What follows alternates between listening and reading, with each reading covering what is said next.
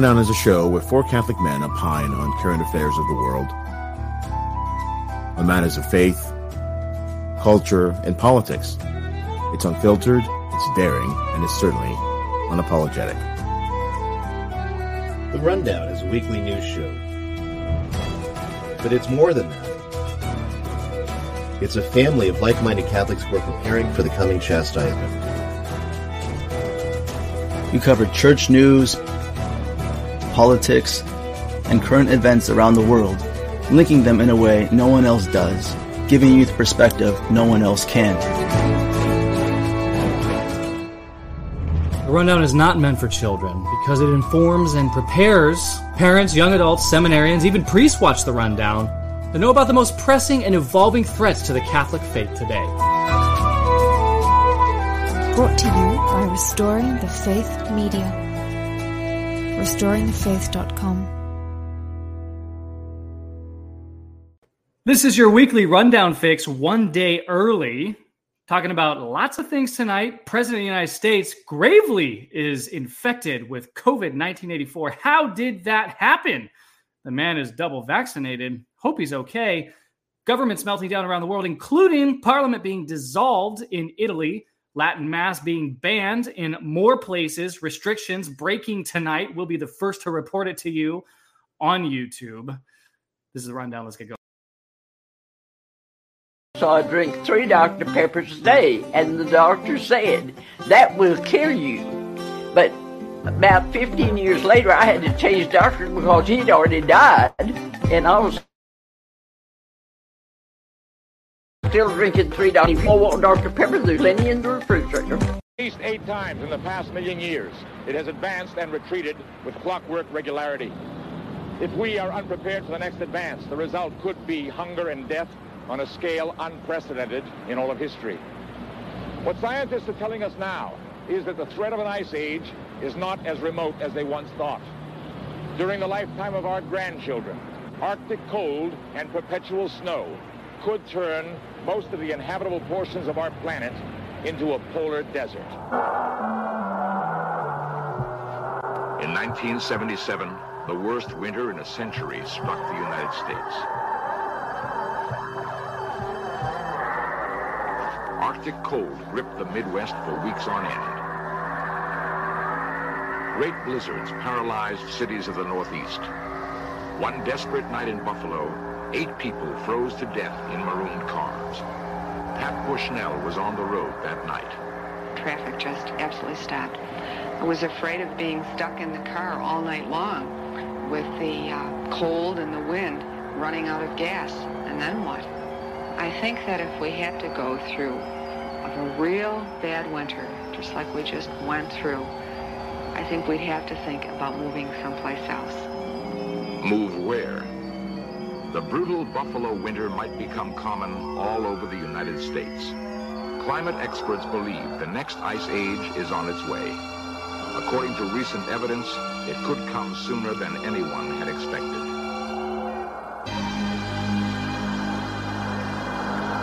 At weather stations in the far north, temperatures have been dropping for 30 years. Seacoasts long free of summer ice are now blocked year-round. According to some climatologists, within a lifetime, we might be living in the next ice age. Of the 9 planets in our solar system, only Earth has conditions favorable to human life.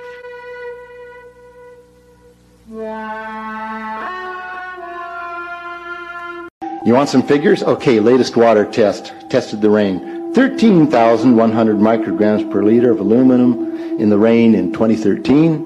Normally, it should be 0.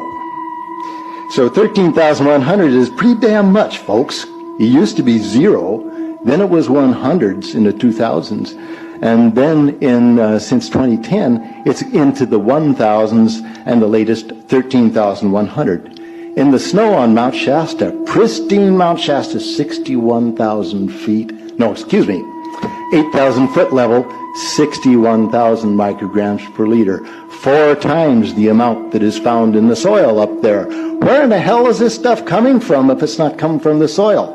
You know, these tests are international.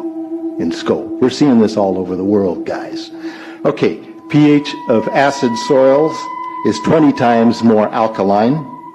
The aluminum in the soil has doubled in the last 10 years. Aluminum blocks essential nutrients. I am unable in my garden to restore normal pH, and that's because nanoparticles are now in the circulatory systems of both plants and humans. So welcome, fellow guinea pigs. The collapse and decrease of agriculture is something I worry about even more than the previous info about autism and Alzheimer's. Deal. The kinds of investment that will stimulate.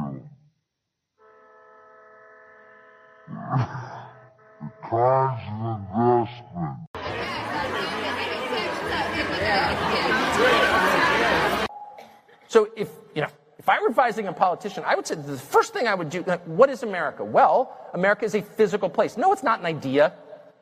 Anyone who says America is an idea, please. It's not an idea. It's a place. I live there. I don't live in an idea. I don't live theoretically. I get out of bed and there's like a ground underneath me. Here's the second thing they should do. And no one will ever do this, but I think this every day. They should care about beauty. I don't think I've ever heard a politician mention beauty. And I think about it constantly. I think about it on a couple levels. First, I think about it on a political level. So and I'm hardly a Bible scholar, but of course, how do you judge a tree? By its fruits, right? You don't judge it by what the arborist told you it was. You wait till it produces something, and then you know what it is. Oh, those are pears. They told me it was an apple tree. Well, I guess they guessed wrong. So the way that I judge ideas is by their fruit. And not just their ideological fruit, their physical, tangible, observable fruit, the things they make. So everything that we see around us is the product of ideas, of ideologies. That's where everything starts. In the beginning, there was the Word. It starts with a word, always. And here's how we know if the ideology is a good one. Noble ideologies produce beautiful results. They produce beauty. Poisonous ideologies produce ugliness. Super simple. There's a reason the architecture in Bulgaria in 1975 was hideous. Because Sofia in 1975 was controlled by the Soviet Union. Soviet architecture was horrifying. So was architecture under Mao. They knocked down everything worth having, built during the preceding millennia, and they replaced it with concrete boxes. Why'd they do that? Because those boxes, those buildings, that architecture, that design sent a very clear message, which is, you are worth nothing. There's no beauty for you. Now, why is beauty so important, and why do tyrants always destroy it? Well, they destroy it because beauty reminds you that the most important things are eternal. They're unchanging. Right there at I-25 at Thornton Parkway, almost was caught by the officers. They were trying to join the highway. Goes southbound on Peoria. Here on Peoria, dives around. Look there at 64th Avenue, nearly hits some other cars. And this is where I thought he was going to get caught. He ended up in a little parking lot area here that is really a no man's land near about 69th Avenue. He decides to go up into the grass over the curb there, and he can see there's no restrictions right through the little fence and then down the embankment and onto I-76. So that's how he was able to escape the side streets and then get back up on the highway. This is where he was going on I-76 for a while, stops. This is where he carjacks that family, the couple. He gets the driver's door open, gets the driver out. The passenger, she jumps out of the car right now and then goes to the side. And this is when he has that gold minivan and then drives away, back going the wrong way on I-76, nearly hitting, look at that, semis, police officers. They try to get the stop sticks out and throw it across the highway, but unfortunately they missed, and he almost missed hitting a few cars. This is later on, after he drove on E-470, after he hit that state trooper. He now tries to get out of the car and tries to carjack that guy in the BMW. He then bumps that black car, hits this lady. This is the next car that he carjacks when he just got off of Peoria, just south of E-470. He pretends that, hey, I just hit you. I'm in an accident. What's going on? And he gets up to the woman's door. He opens it up and then rips her out, throws her to the ground, and then takes her car and then continues on his wild chase. I was scared right there. I thought, let it go. Just let the car go. Don't go chasing after the car. He then comes into the intersection right here at Peoria and Lincoln Avenue, where he causes that accident. The car is undrivable. He jumps out, almost trapped. He wanted to get into that car there and take it again, but he was unable to because of the Douglas County deputy there. And now he's on foot, running through the front yard of that bank. He goes around the bank, slips and falls on the snow, loses his jacket, and eventually goes over to a fence where he can't get through anymore. And this is where the officers eventually get him without any other resistance, which was thankful news. So a very scary chase that lasted about 45 minutes or so this morning. And thankfully, it didn't turn out worse than it could have, as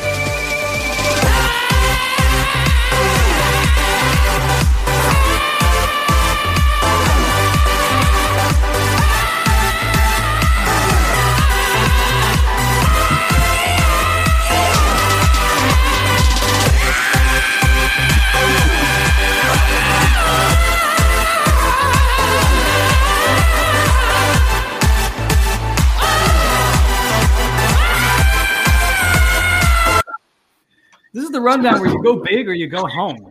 That's it. Those are your only two options. You're going to end up in prison for who knows how many years. Make it good, I guess. Oh, man. I'll tell you what. Oh, okay. Well, top story tonight. Remember when the usurper-in-chief, fake Catholic Joe Biden had this to say about, well, where is it? Where's my Biden video? Did these things get reordered? This is not aging well. You're okay. You're not going to get COVID if you have these vaccinations. Yeah. Oh, that's not true. You know what else is not true that he said? You're okay. You're not going to get COVID if you have these vaccinations. Yeah. Oh, one final thing that he said that wasn't true. You're okay. You're not going to get COVID if you have these vaccinations. Yeah. Because the best vaccination is to get infected yourself. And so if she really has the flu, she definitely doesn't need a flu vaccine. If she really has the flu, she should not get it again. No, she doesn't need it because it's the most potent vaccination is getting infected yourself. That one didn't age well. You know what else didn't age well? Drive to clean up loose ends. November. If you have a piece of crack cocaine no bigger than this quarter that I'm holding in my hand, 1/4 of $1. We passed a law through the leadership of Senator Thurmond and myself and others, a law that says if you're caught with that, you go to jail for 5 years. You get no probation. You get nothing other than 5 years in jail. Judge doesn't have a choice. Under our forfeiture statutes, the government can, take everything you own, everything from your car to your house, your bank account, not merely what they confiscate in terms of the dollars from the transaction that you've just got caught engaging in. They can take everything. I don't care why they've become a sociopath. We have an obligation to cordon them off from the rest of society. They are in jail, away from my mother, your husband, our families. So I don't want to ask what made them do this. They must be taken off the street.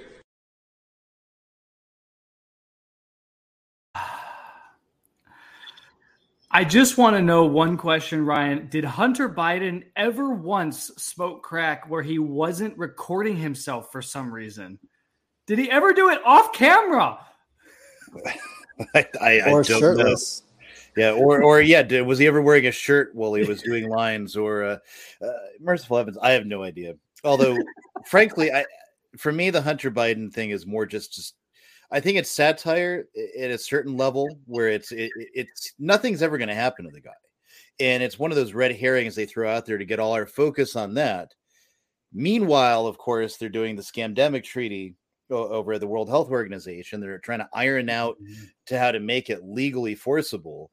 So I don't know. I'm not too worried about the Hunter Biden stuff because it just illustrates for me that there are these two tiers of justice in American society. If you're a celebrity that they like for whatever reason, like what was it? How many years ago was it? Lindsay Lohan, Disney pop star creature, for whatever reason, she was caught with several ounces of cocaine, and she even tried to blame it on the black person who was in her car.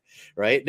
So isn't that like the very definition of white privilege, right? White rich celebrity blames cocaine possession on the black guy in the car.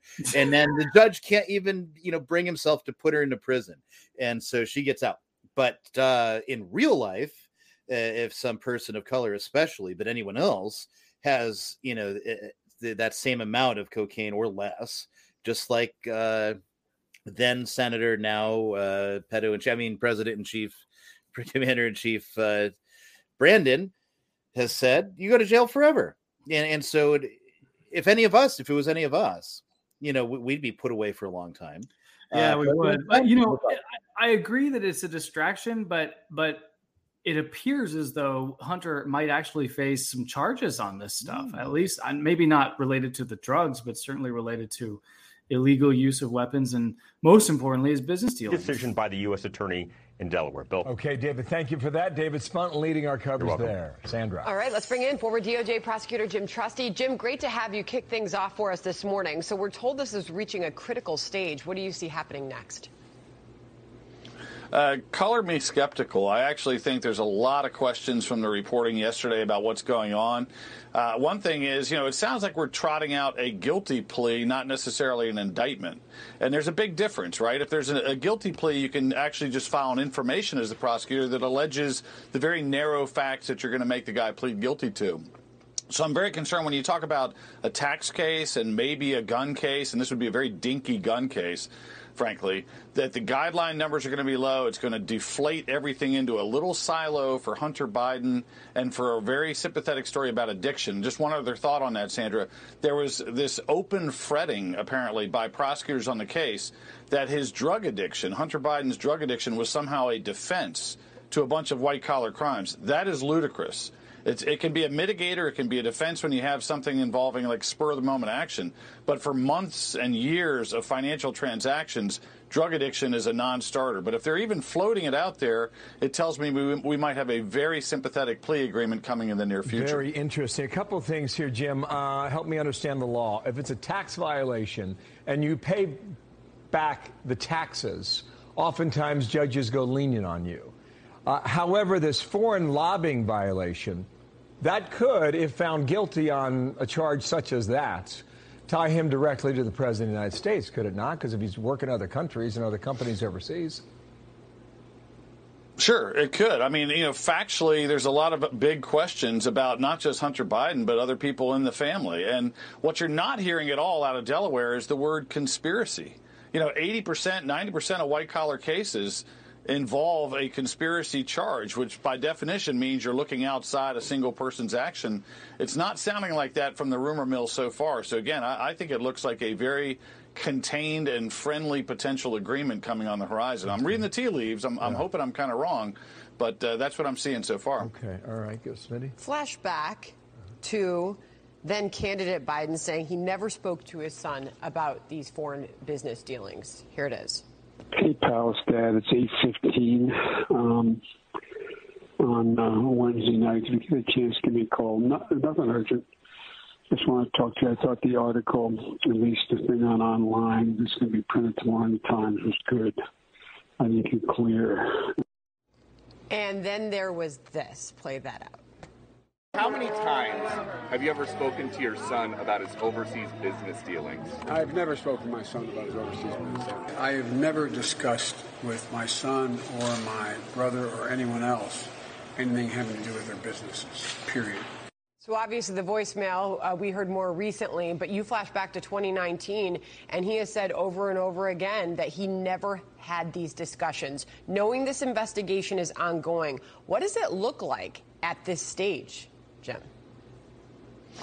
Well, the part about the president's denials were already kind of implausible, right? I mean, it's hard to imagine a father doesn't engage in any conversation with his son, particularly while they're flying on Air Force Two halfway across the world for business deals. So it never really rang as a particularly authentic comment. That voicemail, again, to have a comment from the president, or at the time vice president, saying, "I think you're in the clear," is the kind of language that a prosecutor, an independent prosecutor, would actually make poster board out of. That would be in front of the grand jury every day saying this was conspiratorial action, this was a pay-to-play scheme, this was more than one participant. But again, whether we're going to see that and whether there's going to be an integrity test passed by the Attorney General on this issue at all is a big if. Appreciate the analysis. Thank you, Jim. Nice to see you again.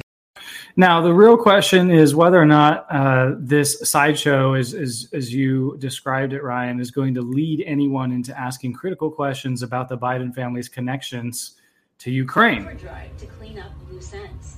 November 16, 2016, 2 weeks after Donald Trump's victory, Joe Biden is on the phone with Poroshenko. His voice tenser now than before. This is getting very, very close. What I don't want to have happen, I don't want Trump to get in the position where he thinks he's about to buy onto a policy where the financial system is going to collapse and he's going to be looked to pour more money into Ukraine. That's how he'll think about it before he gets sophisticated enough to know the details. In other words, Biden does not want Ukraine asking for more money from Trump. Doing so would cause Trump to look into the details. So anything you can do to push the Privat Bank to closure so that the IMF loan comes forward, I would respectfully suggest is critically important to your economic as well as physical security. Critically important. To your economic and physical security. Then ex-Vice President Biden talking to high-level government officials in the Ukraine, telling them that they need to not ask for money from the United States because that would cause Trump to figure out that there is something fishy going on in banking relationships and their physical security as a nation is threatened. Ryan. Well, here we are, aren't we? It's kind of amusing. It's kind of interesting. It's bit, Trump can't do that, but we can, because only we can have that corruption. I think what it really shows is that, I think we've said it in previous programs, Ukraine is the new Afghanistan as far as the corruption goes, where all the money's going to, where all the money's coming out of. Foreign aid is a massive money laundering scheme. Whenever they declare they're giving foreign aid to this country or that country, it always goes to companies where the children of Congress critters sit on the board, and then they make money, and that money comes back and gets divvied out. And so it's just massive money laundering. And Ukraine, I think, is one of the worst modern examples of it. And because not even just Biden, but Pelosi too, her family has positions in Ukrainian companies where they're making money out of all this. And so it's interesting that when does the impeachment trigger come off against Trump? They're screaming so many things about him that whole time. But when does that trigger get pulled? It's when Trump starts digging into Ukraine. Yeah. And then all of a sudden, once again, all roads lead in, all the money trail leads in and back out to wherever. So, and they're just now reporting, and even NPR had the journalistic sobriety, James, to put out a blurb today that, well, after all this time and after all these tens of billions of dollars, with Zelensky now firing two of his top government officials, but just precipitously, suddenly we're really worried about corruption with the Ukraine. Mainstream media just now kind of coming around to that question. I mean, it's really laughable, right? Because you had video and audio from Joe Biden threatening, was it in 2015 or so? I think it was the Ukrainian, some top figure in the Ukrainian government, So we had that video and audio, and nobody paid attention to it. You had all these things sort of swirling around. Hey, there's corruption in Ukraine, and you're focusing on Trump's perfect phone call, right?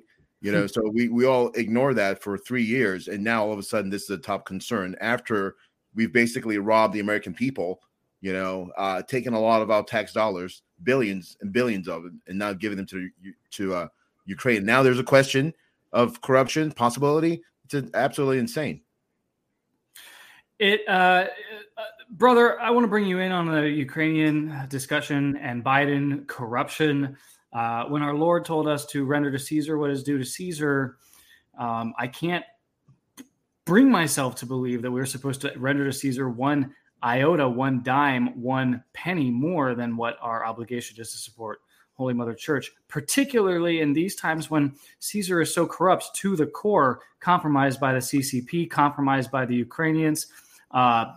Who isn't he compromised by at this point?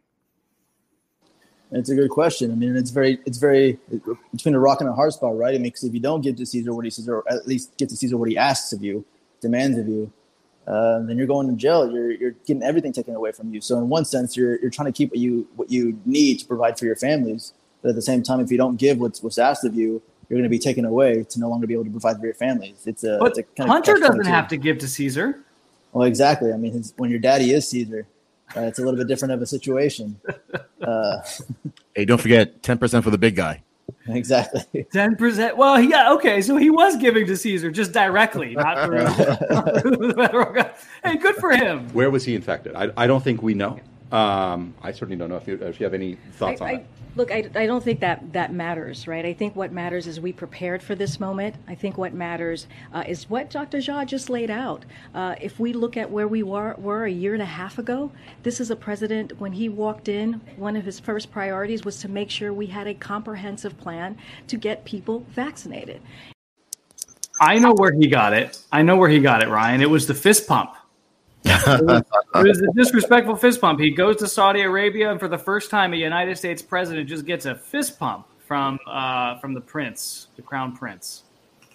There you go again. Blame the Arab. Really, it doesn't matter where he got it. I mean, could have gotten anywhere. Does it even exist? Or if it exists, does he really have it? Is it test? At this point, it's impossible to really filter out any of that information or even its relevance. It's just more and more they're going to use that to push forward the coming, whether it's going to be a new variant or it's going to be a new a push for the very same virus of unspecified origin, or whether they're really going to push the monkeypox. I really don't know, but they are getting ready. They're ramping up for the next season of mask mandates, of booster drives, and of course, no doubt, some places will lock down again. That they are already preparing all the groundwork for that yet again. Surprise! And I think with that's really what this, it highlighting COVID's still a danger. Look, he's got it. We'll just completely ignore everything we said about this, the pokey, and we'll ignore everything we said about what it's going to do. And just look at it. See, you need to keep getting those those boost ups if you want to, not get sick. Even though you're okay, you're not going to get COVID if you have these vaccinations. Yeah. Where are my Pinocchios? We need some Pinocchios. We need 17 Pinocchios for that one. You're right. You brought up monkeypox. This is New York City. Folks lining up for the monkeypox vaccine.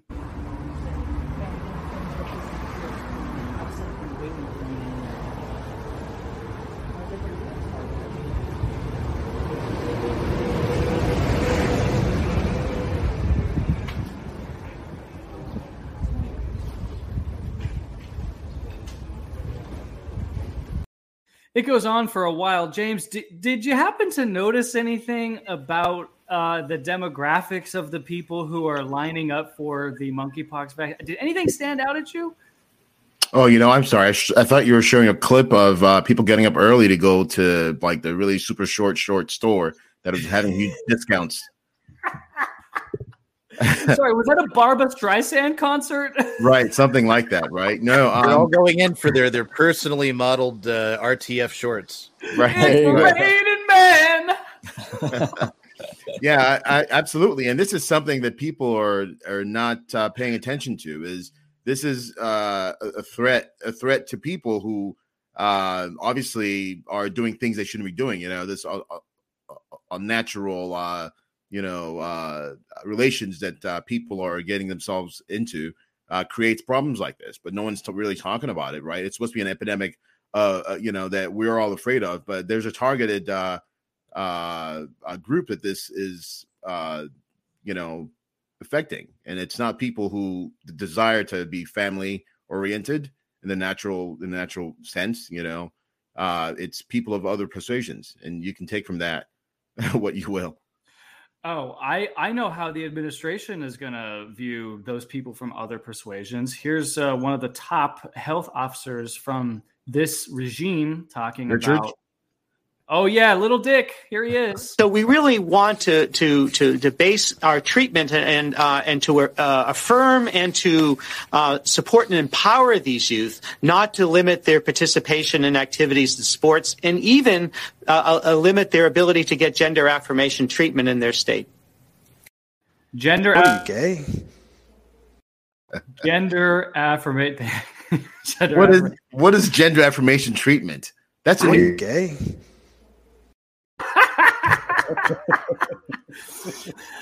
But the administration now is the regime, as we'll call it. The regime is doing jumping jacks because it wasn't usurper in chief, fake Catholic Joe Biden's fault. It was the Putin tax when gas prices went up. But of course, now that gas prices are coming back down, he wants to take credit. Having it both ways, Jared, because when the gas prices go up, it's got nothing to do with the president. When we see some decline, you want him to get the credit. Look, I think that there's no both-way thinking here at all. Yeah, okay. There's no both-way thinking here at all. Unless you want gender-affirming care, in which case that's both-way thinking, definition of it. Both-way thinking. Right.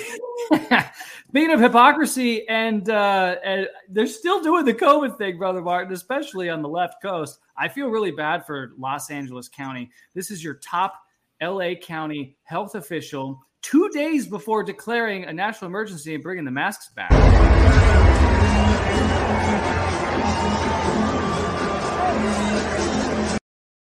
I didn't see a mask on her face, Brother Martin. Of course not. She's like Dr. Fauci, who would go to the Washington Nationals baseball games and just have his mask down. They know it's all charades. But they want to instill fear again because fear equals control, and they need the control back again because they're losing the narrative. And so they got to bring same with monkeypox and this whole, the LGBT community is a lot bigger than we actually think it is. So therefore, we need to make it a national crisis as opposed to a crisis for a small demographic that is an actual physical consequence of the actions that they choose to do themselves. We have to make it sound bigger and as if it's a greater crisis than it actually is. No, just stop doing each other in the butt, and you don't get it. This show's not for children because we openly mock poop sex and chop dick on this program. So sorry, Ryan. Ryan, I'm sorry, Ryan. Hilarious. Okay. All right. In these United States, people just randomly drop dead of heart attacks now, and that's normalized. This is what happens when a store clerk in Philadelphia did just that.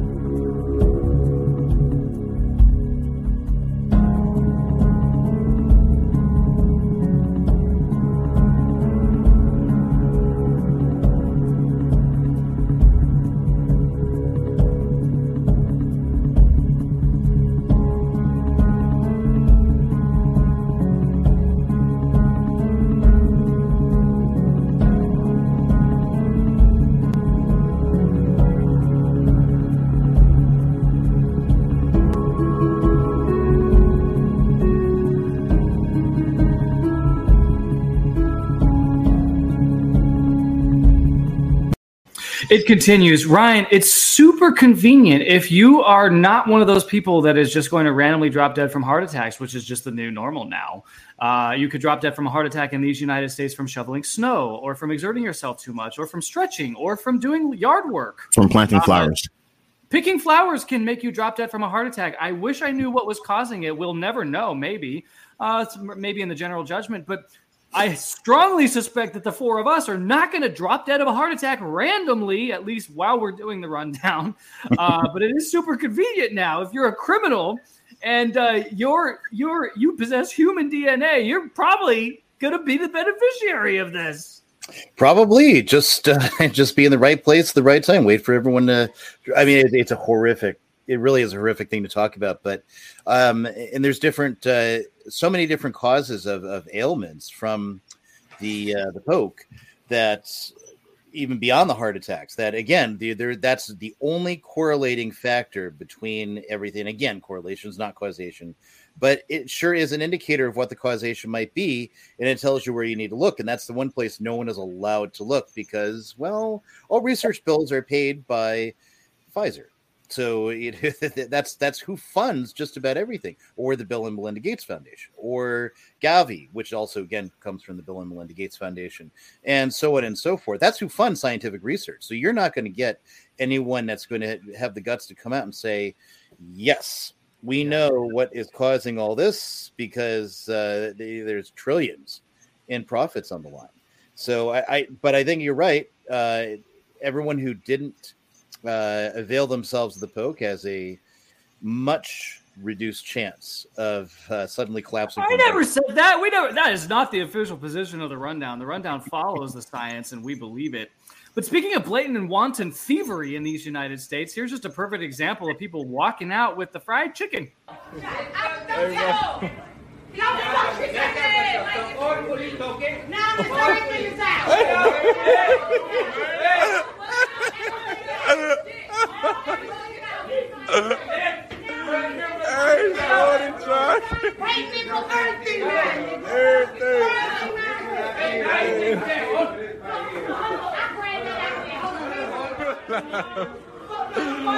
Walk down on the car. Hey, Shorty on there. Hey, Mo. Hey, let me get a piece, bro. Hold up. Let me get some chicken, Mo. He was kind enough to share Brother Martin a piece of chicken with the cameraman, so that's at least, he's not all bad. But this is the Biden economy now where, look, you're just going to have to steal the chicken. Yeah, that's kind of what we were talking about before is, if they can't afford the chicken, they're going to get it. If they can't afford the gas, they're going to have to find some other way to get it. But, the fact that everyone there is laughing and the guy who's selling the chicken is apparently of a different race, a different nationality, kind of show that, racism isn't exactly just a white person thing and not just a black person thing. It's you got your little communities and you got the people that you pick on and it's like kindergarten all over again. You got your friends against another group of friends and that's that. But it is kind of it's kind of sad just to see everybody just watching someone die and taking money from a cash register. Watching someone obviously working honestly for their living to support their families or whatever else, and everybody just laughing with someone walking off with a bunch of chicken. That was their paycheck for that day, and that's what our economy is going to come to. People got to prepare for that happening randomly in their own lives. Speaking of being prepared, if you're an Uber driver, highly recommend having a dash cam so that you can pick up, these intimate moments like this. Someone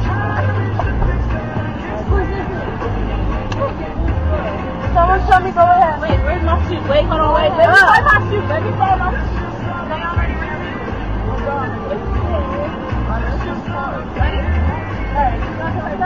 Please check the seat. Whip Yes, Wallace.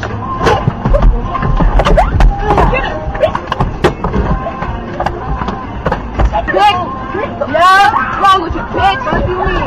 Stop you. Hey, that's another one of my nails, bitch! You really popping my... Now, that one goes on, and it's too painful to watch, but if you have the courage to speak up for yourself, James, in these United States, if you don't just take the abuse, well, then you're in the wrong in some respect. Well, first of all, I'm going to take some time out to apologize for my cousins there. Jaquan, Shanice, Raquando, Quintisha, and Darrell. You recognize them. Yeah, for stealing that fried chicken. And now of course, my third cousin is in this car here causing such incredible distress to people on the streets. I apologize for that. No, this is absolutely insane. This is it's gonna get worse. What have we done since the Democrats got into power? Is we're seeing first of all, California basically not prosecuting, criminals anymore. And same thing with New York. And this is becoming an epidemic across various cities, where now the citizens are afraid to basically go about their day, whether it's walking down the street and then being shoved, shoved, down the sidewalk, or being in a taxi cab or Uber, as you just showed there, and being pummeled, relentlessly. And then, it's insane. This is kind of what it's like when there are no sheriffs, when law is disregarded, and the peacekeepers, so to speak, are basically muzzled, and they're told don't interfere, and these people feel the need that this sort of thing can be gotten away with, and so they're acting out as they feel. This is not going to be prosecuted, so why not show my own force? Right.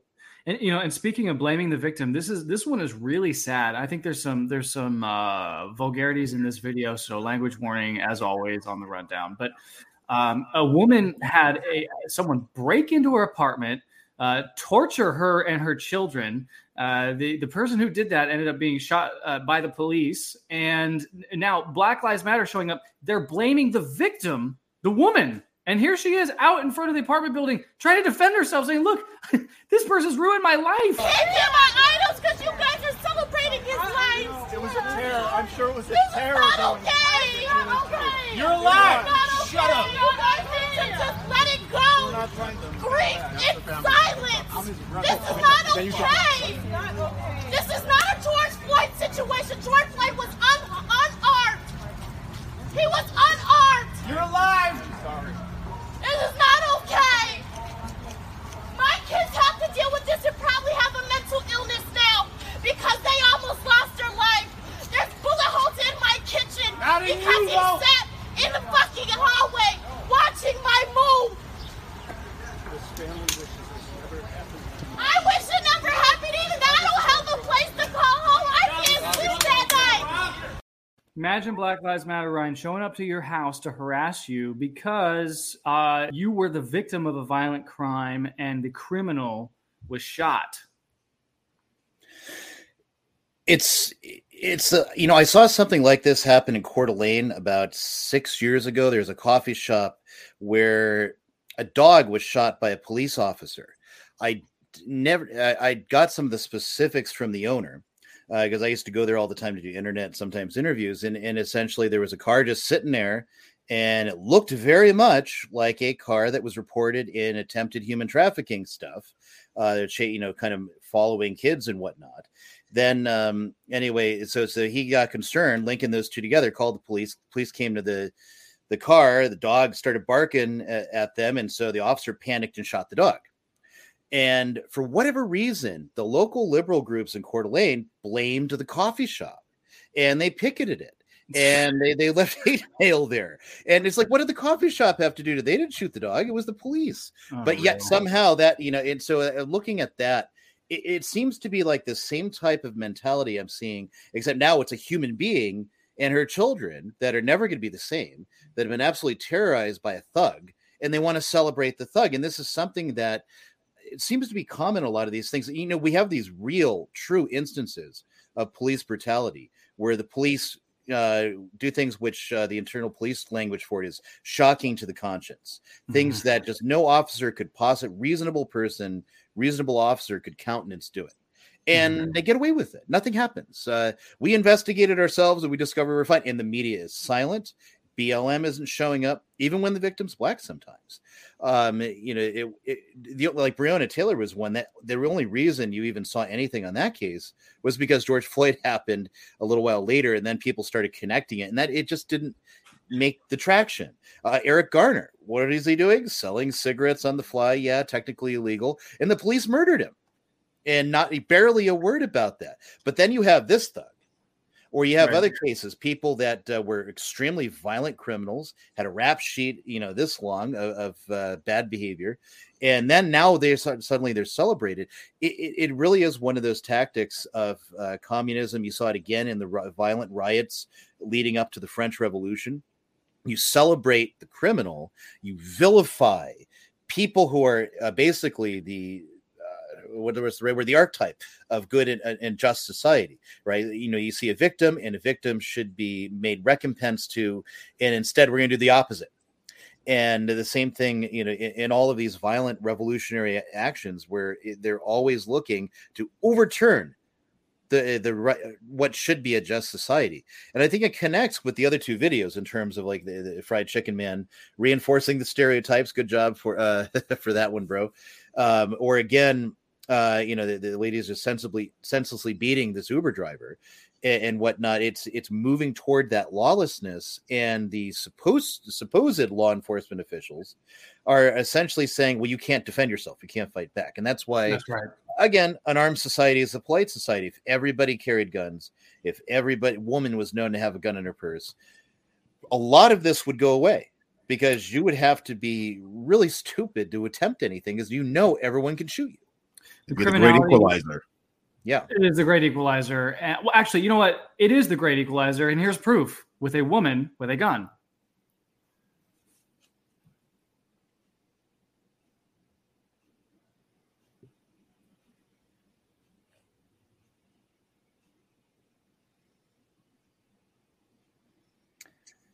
Was there any follow-up to this case? I don't know. To be kind of that lady probably got arrested for pulling a gun. Yeah, she brandished a weapon for no reason. Right. But the wanton violence, I mean, the casual violence, it doesn't just happen in fast food restaurants or in Uber cars. It happens in churches too.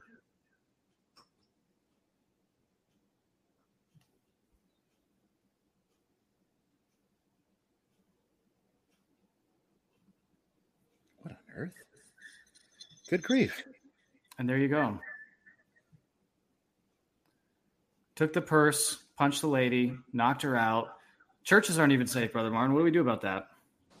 You carry. I mean, what have you got to do? Is the only way to face violence is violently, or the great equalizer. More and more, and people are starting to be more aggressive with punches. I mean, one punch to the head can knock you out. I mean, it is something to play around with. A lot of people like to try to claim the higher moral ground by saying, "Oh no, I'll just take the hit" or whatever else like that. It's like when you have other people to protect, I mean, you have that duty first and foremost. Yeah.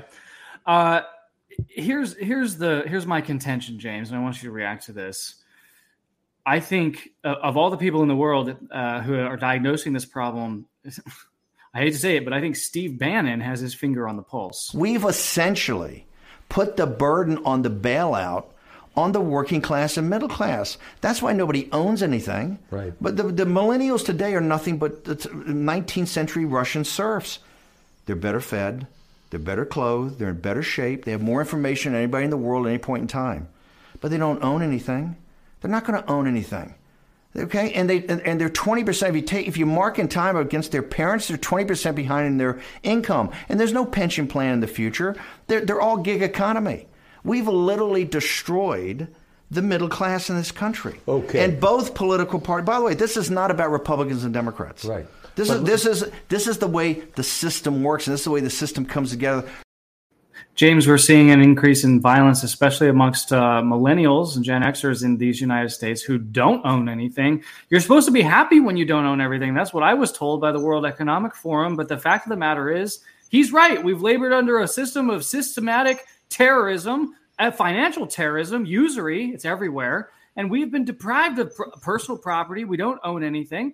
And as a result, people are lashing out. Yeah, the chickens are coming home to roost. This has been something that millennials probably are the group that you could probably most identify here, right? Because starting in the 90s and onwards, you had the problem of people accusing property of basically being racist, and so in order to live in this altruistic, state of heightened moral, code, you had to sort of let go of your property, right? So the property became the aggressor, became, the huge problem. But now these people are in their, mid to late 30s, and they're starting to realize that the world has not always been their friend. And now, but how do they deal with it, right? They're going out and they're causing havoc. They're going out and they're punching people. They're hitting people. They're trying to, get things that are not theirs. This is obviously what we call stealing, and they're okay with it because now they realize, for them having a moral a compass is not worth it in a climate where, you don't have anything, and that's probably the level we're in right now, which is not a good place because it means there's utter chaos coming next. So yeah, it's a big problem. What do you think we need to do? Oh, we need a revolution, and we need it now, not later. Now. Meanwhile, Europe is putting themselves into a wartime economy as their currency continues to fall against the U.S. dollar more precipitously than I think we've ever seen.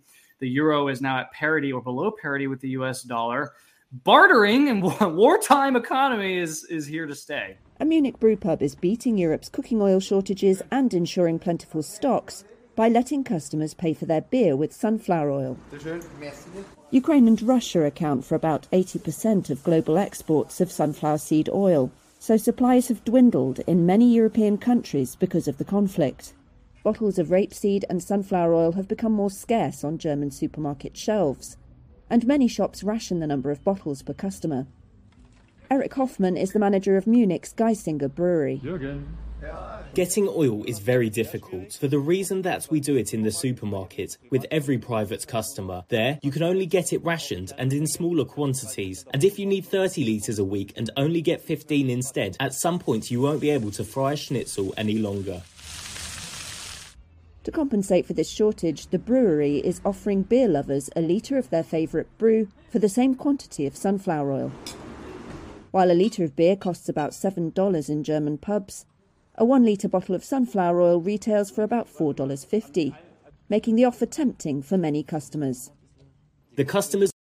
First of all, a liter of beer is $7. And second of all, seed oils are the devil. They'll kill you. But notwithstanding all of that fact, we're now witnessing a return of the barter economy, Ryan, as the currencies around the world, fiat currencies, the monopoly money based on nothing besides the lethal force of government, are failing. It's also a question of meeting the need, because we haven't seen those currencies have not completely collapsed yet, even though their value has been hollowed out over the century to obscene amounts of what the value used to be. At the same time, it's not completely valueless yet, but the availability, getting things, now they're looking for, all right, well, how do we get a hold of these things that are generally in the populace? And barter is one of those easy ways. And of course, and they highlighted there too, barter has one limitation. You can't always match the values. Sometimes in this one, they're a few euros off, but they're still doing it anyway, because it's actually more valuable to them in terms of the product they're trading than trying to get their oils through the restaurant supply. Although again, they're, as you noted, they're getting seed oils, and seed oils are poison. So, but just the same. Barter is, I think we need to, get our heads right about barter. I'm all for barter, but you got to remember you're going to lose value in some end of the transaction. And so the point in bartering is coming up with the trade that best approximates the value of what you're trading. And if you can get to that, then it'll be valuable. And these fellas over here in Munich, they've like, all right, well, they're losing €3 in terms of that, but we're gaining on the other side by having this available instead of waiting for our ration to come in. Mm-hmm. Yeah. Meanwhile, everyone is pretending that the next crisis to come is the it's the climate. So I think that the challenge for all of us now is that no one country can solve this problem by itself. We all have to be able to reduce the emissions. We have to accelerate the transition. We're behind. We're not yet fulfilling the promises that we made in Glasgow. So we have our work cut out for us, and I look forward to talking about that with you. Brother Martin, we're way behind, and this is music to Francis the Merciful's ears, because using plastic straws is an ecological sin, so at least he's on board with that. But however are we going to reduce our greenhouse gases? I mean, I was told that we were headed for an ice age, but now it seems like it's really hot. it's really hot, and it's a sin to use air conditioners, especially if you're in England and have this incredible heat wave and your houses were built to hold in heat. Do not think about using electricity to put on your air conditioner because the environment. It's all absolutely insane. Obviously, the left, they don't think congruently. We're told stop using air conditioners, stop using electricity over here, and then we're told to switch to electric cars because that's going to be more conducive. As if the electrical grid or whatever can sustain. It can't sustain one, but can sustain the other. It's complete nonsense, and it begs the question: why are they so blatantly dishonest and hypocritical if they want us to go along with all of this? It's one thing that doesn't quite make sense to me. It's like if they want to win, you'd think they'd be far more creative, but the floor is falling from beneath them. They don't even care if you believe it. They're just going to bludgeon you into it. Here's a Veritas video of a CNN executive admitting that the climate thing is the next COVID, and they're just gonna beat you into submission. This story comes up, they're going to latch onto it. They've already announced inner office that once the public will be open to it, we're going to start focusing mainly on climate. Climate, like global warming, and like that's going to be our next what's the word I'm looking for? It's going to be our focus. Our focus was to get Trump out of office, right? Without saying it, that's what it was, right? So our next thing is going to be for climate change awareness. What does that look like? I don't know. I'm not sure. I have a feeling it's just going to be like constantly showing videos of like decline in ice and weather warming up and like the effects it's having on the economy and really talking. Who's decides that? Head of the network, Who's that? Is that Zucker? Zucker, yeah. I imagine that he's got his council and they've all discussed where they think. So that's the next pandemic story that will beat to death. But that one's got longevity. You know what I mean? It's not like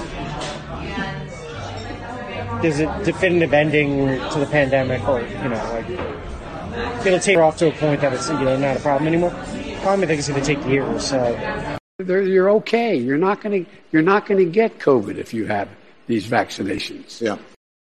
Well, the pandemic is over, I thought, and now CNN is going into overdrive. First James, then Ryan.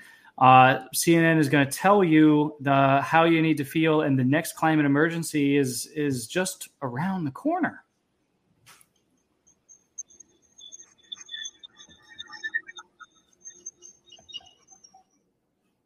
Okay, well, it looks like we lost James. James has no audio. James is going to come back to us. Ryan, the next climate emergency coming to a supermarket near you. No, precisely. The climate emergency has simply been, from the beginning, a manipulation scam just to get everybody on board with the zero carbon agenda, which is the zero U agenda. It's basically just another form. It's just the not the fulcrum even. It's the anvil for the eugenics agenda, basically to smash you on. Yeah. So you're destroying the planet, so you can't have the things that are necessary to survive. Oh, well, I know this means that 90% of the planet will die, but hey, that's what has to happen to save the planet. You don't want to destroy the planet. You don't want to be selfish now, do you? And that's the rhetoric that it's bringing in. It's just the excuse to get you to that technocratic reality that they are building for you. In which we've talked about before, we talk about again, whenever they say zero carbon, that means genocide. There is no, and they know that, there is no way to get to zero carbon unless there is zero you and me and everybody else. Because guess what? We exhale. Guess what? Anything that we would do to allow us to survive, even in very miserable conditions, will emit too much carbon for their 2030 agenda. These are artificially low goals, and you look at what they're doing. Like we've talked last week with the Netherlands and everywhere else in the EU, where they're setting in these, nitrogen goals and whatnot. All these things are to make agriculture impossible at a time when we're facing one of the worst famines in modern history. And this is perfectly okay. You can't do anything to say anything against that, or else you're a climate denier, or whatnot. I mean, the climate is always changing in one way or the other because it's driven by the sun, which itself changes in cycles, and we observe these changes throughout the earth throughout time. So the idea that anyone's denying that that's a thing, it's ludicrous, but it's conflating two different things. And when do they get on the climate agenda? Always. It's in the summer, right? Which they're confusing local weather patterns with this claim of this overall increase in the temperature of the earth because of human activity, which has never been proven to actually happen. And really, I always say, how do you calculate global temperature? How exactly do you do it? And every time I've asked somebody who's an absolute zealot on climate stuff, he has no answer. How do you calculate the global temperature? Because most of it is coming from satellites in the Western, or not satellites, from data centers in the Western hemisphere, namely in the Western United States, which accounts for 90% of the data they use to make that global temperature. Satellite data does not show that increase in the temperature, and other places in there's so many different factors it would take to actually really measure seriously the global temperature and its averages. In the history that we can demonstrate shows that it hasn't been this precipitous increase, and all of a sudden 1950 boom, which is what they want you to imagine happens. It's a boom and bust cycle of increases and decreases as the sun goes through different patterns of increases and decreases, because the sun that drives the climate, not the cows farting in the field. And right now we're still in a grand solar minimum, which is only beginning, and it's going to whip up. And if you don't know what that is, do look up grand solar minimum. Hey, Ryan, I got a question for you. I mean, based on what you just said, which I absolutely believe, what do you think these global elites want us to get when they say carbon? We're talking about the element that basically is present in life forms. So when they say they want to eliminate carbon down to zero, I mean, you've said that, but anybody who is looking at or reading that statement or listening to that statement, are we supposed to not to ignore the fact that carbon equals life? Basically, yes. When they say carbon, of course, they're creating a euphemism for industry, and principally for burning petrol in the cars or burning gasoline in the cars and burning coal to make power and whatever else has to happen. Agriculture, which is again increases carbon and the carbon footprint. We've shown the video in this program before about one of the someone from the WHO talking about how I think it was at the latest Davos meeting, where they said, hey, we're developing this way for everyone to track their own carbon footprint, and they can see exactly how much carbon they put out, right? So ostensibly what they're driving at, what they say they're driving at, is reducing industry, causing this greenhouse gas effect, which frankly, again, has never been proven to actually happen. That's one of the greatest elephants in the room. Does carbon actually trap heat in the atmosphere and methane and dangerous gases that are going to cause all these precipitous problems on the earth? That has still never been shown to actually happen, right? And it's just like we've seen with the unspecified virus of unspecified origins, just as you've seen with everything in that response that was called the science, and then they admit that the science is now not the science because of reasons. It's the same thing with the carbon stuff. Oil. Is oil a fossil fuel? How can that be? What we're talking about is a Borg-sized cube of dinosaurs, like a Borg ship in Star Trek, that basically would gradually rot for billions of years in Saudi Arabia or something like that. That's basically what you're talking about. If oil really is a fossil fuel, it's not. It's abiotic. And that's something that was known going into the 20th century. It was supplanted in favor of the fossil fuel narrative because now you have scarcity that drives up the price.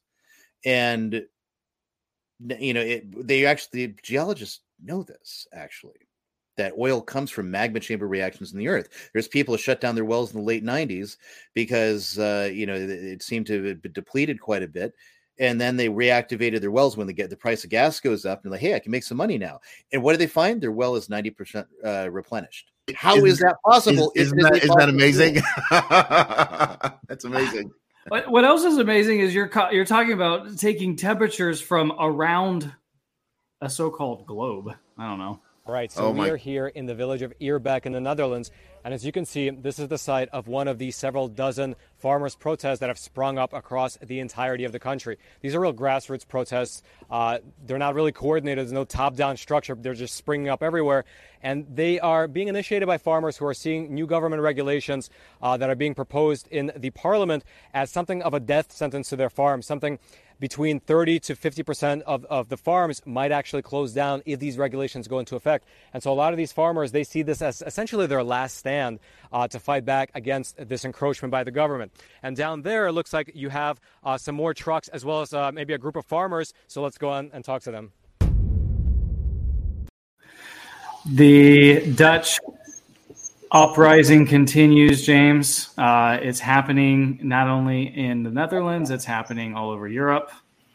Yeah, I'm happy to see this trend is not dying anytime soon. Of course, there were concerns based off of what we saw last year with the Canadian truckers that this was going to quickly diminish as a movement. But so far, it's done nothing but pick up steam. And this is a very good thing. It's a very good thing. And people are starting to get energized by seeing how forceful this movement is, and we're hoping that this continues and that people start to realize that they actually have the power to take control back from these people who wish to deny them access to food and to property. Can you imagine people are basically being paid to not farm, and when they don't want to do that, then the government says, well, you're banned from doing this, and this, And so here we have people saying this is ridiculous. We're not going to stand for this, and we're gonna make you know how we feel before things get worse. And that's what I think is key here. They realize they can't just keep sitting back and waiting for things to get better. Last week we focused a lot on Europe and the political turmoil that's happening there. The government in Italy is falling apart as we speak. They've dissolved their parliament. Still no leader emerging in the United Kingdom. And other governments around Europe and across the continent are under duress. Meanwhile, in Panama, the whole country's just melted down.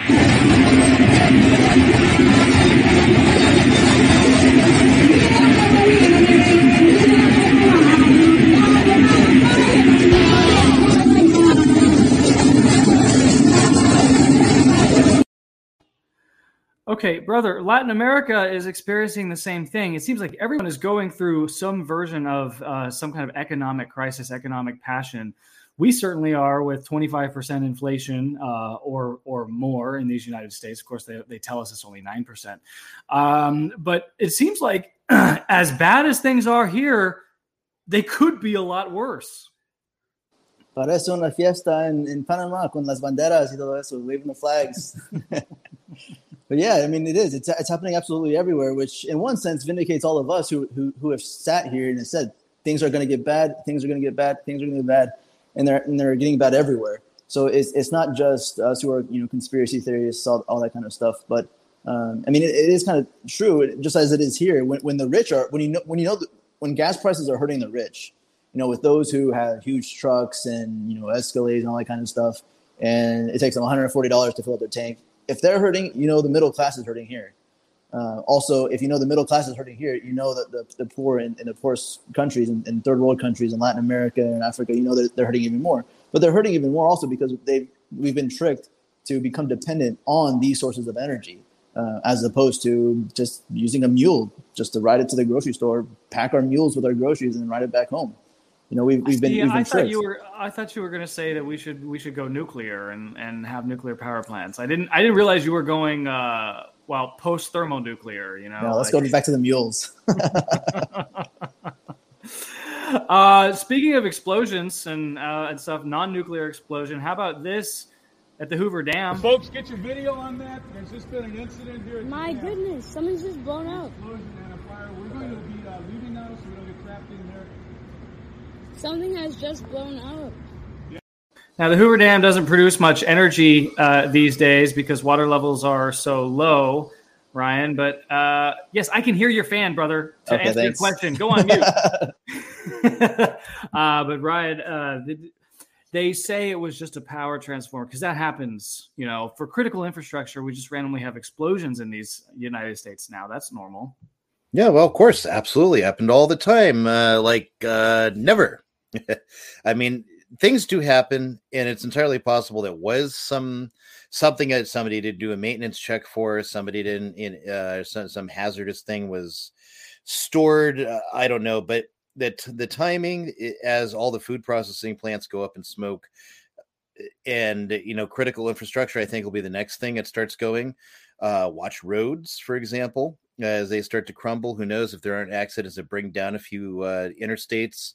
I could think of like in Texas and some places where you're just, as you're driving, there's just this mass of interstates and buildings. And God forbid, if there was something that brought all that down, that would absolutely cripple all traffic in those areas, not to mention all the death toll and something like that. So, but again, this is back to the 2030 agenda. They do not, the technocrats, the people that have all the control and the influence on your governments, on your NGOs, on your big businesses, the people who run the big businesses, Amazon especially, Bayer Santo and all those things. Well, guess what? They believe the same things. They believe in this crazy technocratic agenda and the need to reduce the population by 90%. The 2030 agenda, which our government and all Western governments have agreed to, and just about everyone's promoting, does not foresee air travel. It doesn't see travel beyond a few miles outside your home.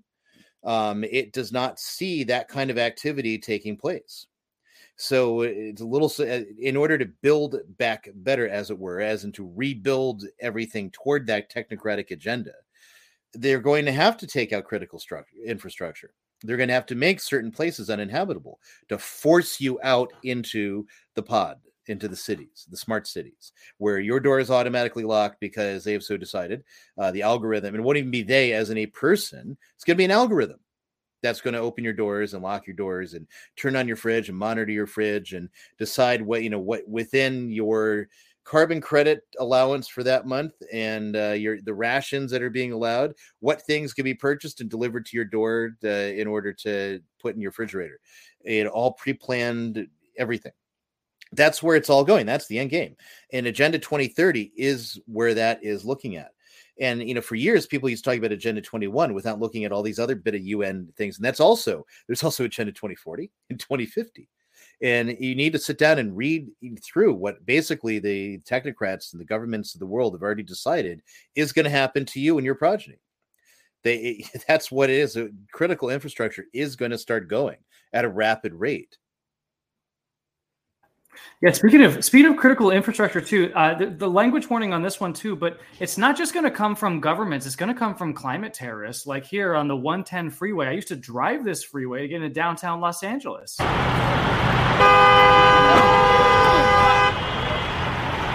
I'm about to get locked up for 54 years of my parole if I don't make my goddamn job. And y'all are so inconsiderate. 495. Yo. Please. We're live streaming right now. Come on, man. One lane. I'm asking one lane before I go to prison, bro. One lane before I go to prison. You can see the desperation in this man's voice and face here. James, it's unfortunate his language, of course, and perhaps at the end of the show we can say an Ave in reparation for his blasphemy. But the man is going to go to jail because he's missing an appointment with his parole officer. The reason why he won't make it to his parole officer is because these climate terrorists are sitting in the middle of a freeway in downtown Los Angeles.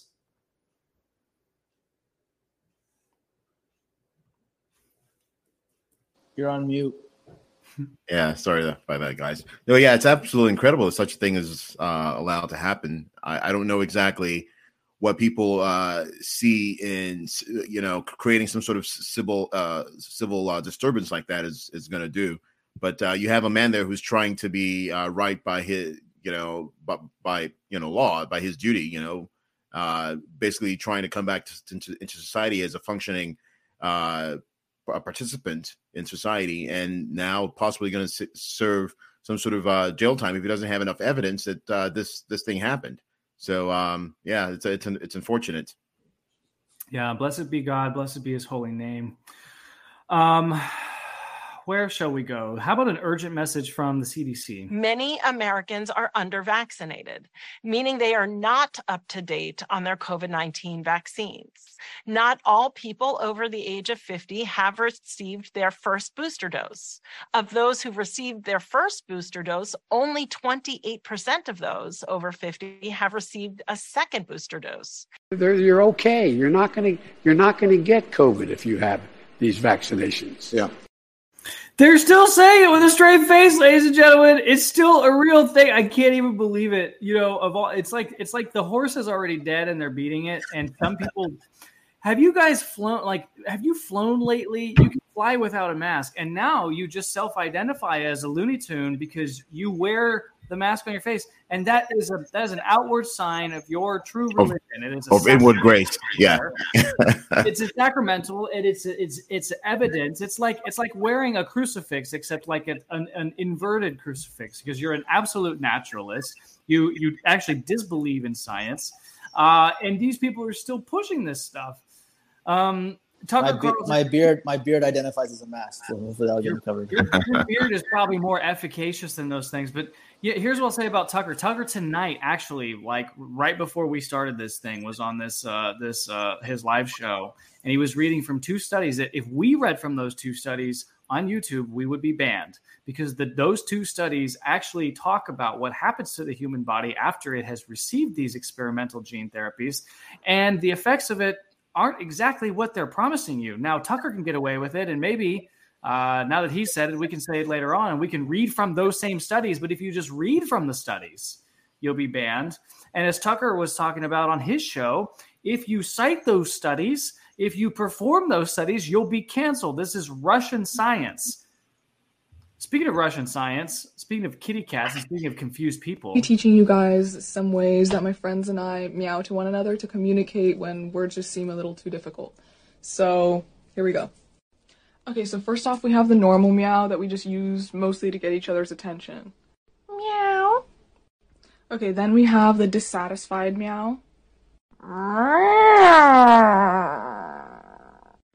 Then the angry meow, but we only use this one on rare occasions because overall we're a very happy kitten family.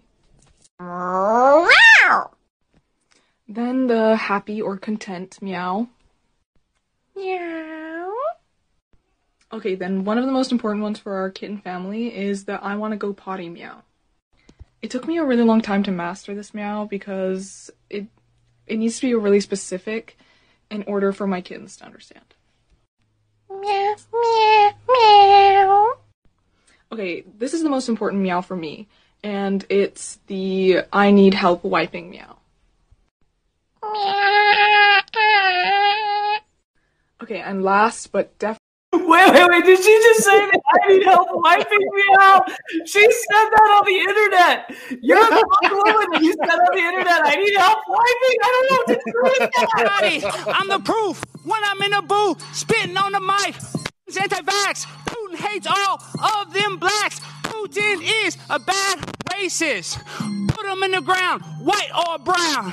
And I'm in plain old town. And you know you just got found. I'm a pimp on a blimp. Unless a steak is shrimp. No, you can't stop my shine. I'm number 99. And you know I grind and shine. And you know I do it all the time. One more time, I'm teaching class. This is your whole path. Zelensky is a VIP. Ukraine and I go insane. Put a bullet in Putin's brain. You know that is the plan. I'm a Zelensky stan. I love you, Vladimir Zelensky. You are so smart. What's the smell? Did somebody fart? No way. What can you say? Vaccinate me straight or gay. I love you, and I love to rhyme and grind all the time. And you got that sanitizer. And you know I got that Pfizer. You know I stick it in my vein. Put a bullet in Putin's brain. Do it for the Ukraine. Before I go insane, let me antibacterial my body at the party. Sipping Bacardi. the floor. And I am a pimp, cause I am on the blim. Eating lots of steak and shrimp. One more time, I 99. And you know I grind and shine. Gas price is way too high. Vladimir Putin needs to die. Gas price is way too high. Vladimir needs to die. The side effects of monkeypox, maybe. to be honest, yeah, monkeypox. I don't know who is more sane between that guy who shows up to the Plano City Council meeting and does these little performances. He's a comedian. He shows up to all of these types of meetings and does some skit, some rant, something just to mock the entire process. There's one. You know what? The processes need to be mocked, James. No, it's true. It's true. There was actually one, and I want to take a minute to talk about this. There's one I saw recently where he shows up as a trans woman. He's wearing some sort of a dashiki, outfit and some sort of bow tie or tie on his head. And he's basically talking about abortion rights. And it's a very well done video. He's spoofing the entire thing. He's saying, well, as a man, how dare you say that I can't have an abortion? Or rather, as a trans woman, how dare you say I can't have an abortion? So he's spoofing that whole thing. And it's brilliant. Of course, he uses some coarse language in there. But it just goes all the way to show how much of these people are lunatics on that side of the aisle. Well, yeah, he is pretty genius, and satire is a very powerful form of mockery. Sometimes things and people are just so evil and stupid that they have to be mocked. One thing that is so evil and stupid, though, and it's tough to mock it. This is a 12-second clip. An officer in Uvalde, Texas, we're still in Texas now. He's just been informed that his wife was one of the people shot. He's a police officer. He draws his weapon and he tries to go in. These are his buddies stopping him from going in and killing the Uvalde shooter. Ruben. She said she shot Johnny.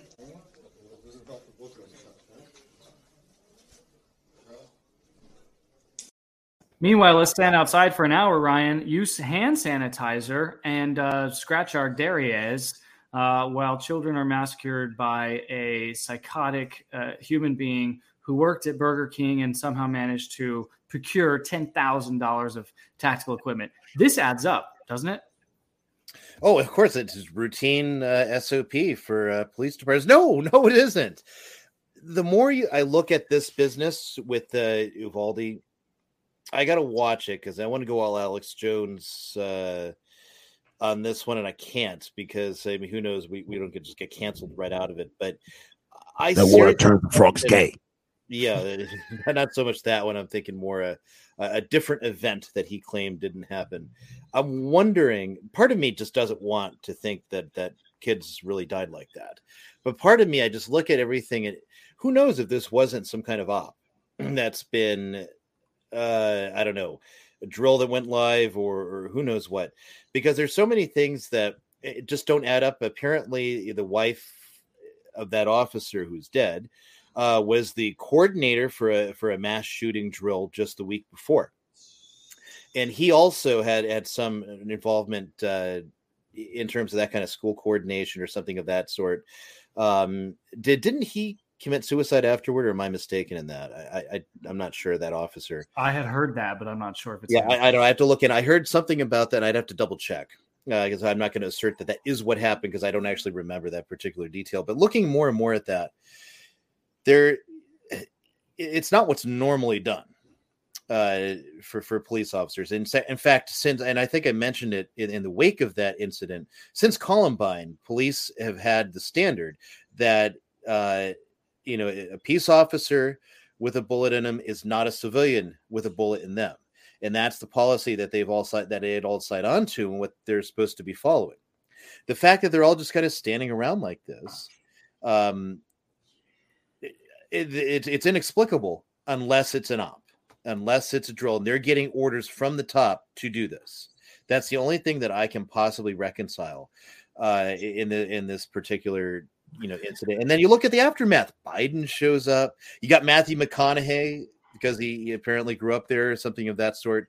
And you got the Hollywood celebrities coming in. You got the president coming in. President's talking about sitting at church and some girl passing him a note, and then he reads what's on the note, and it's all written like an adult would write.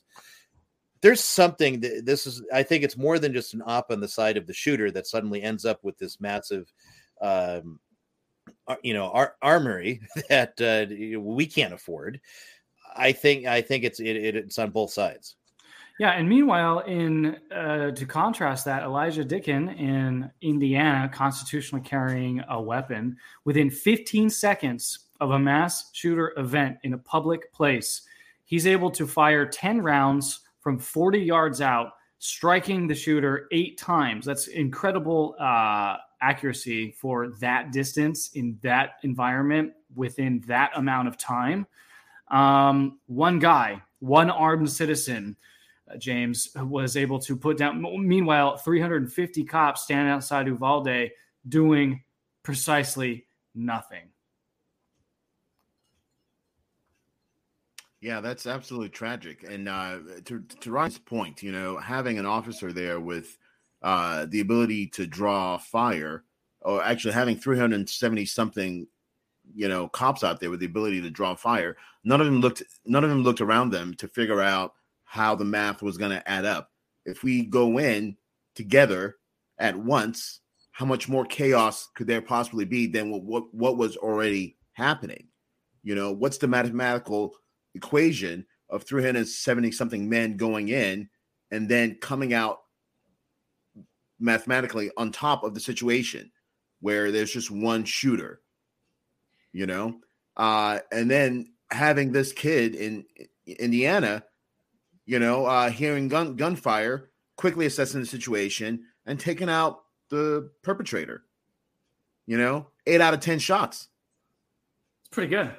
Pretty good. From 40 yards, that's pretty. 40 yards. Good. That's impressive. I don't know that I could shoot that well. 40. That's pretty impressive. Yeah. Meanwhile, in Canada, you're not able to defend yourself. And service opportunities for them. Or whether it's our most recent initiative on freezing the market for firearms, which will start moving us in the right direction. He said the quiet part out loud, Brother Martin. Whoops. Banning. Freezing. I mean, freezing.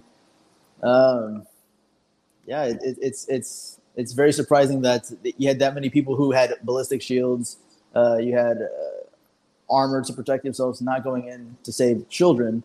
But you had one guy with nothing, actually carrying a gun where supposedly you weren't supposed to be carrying a gun because they have the stickers on the front doors of the gun, this red circle with the line through it.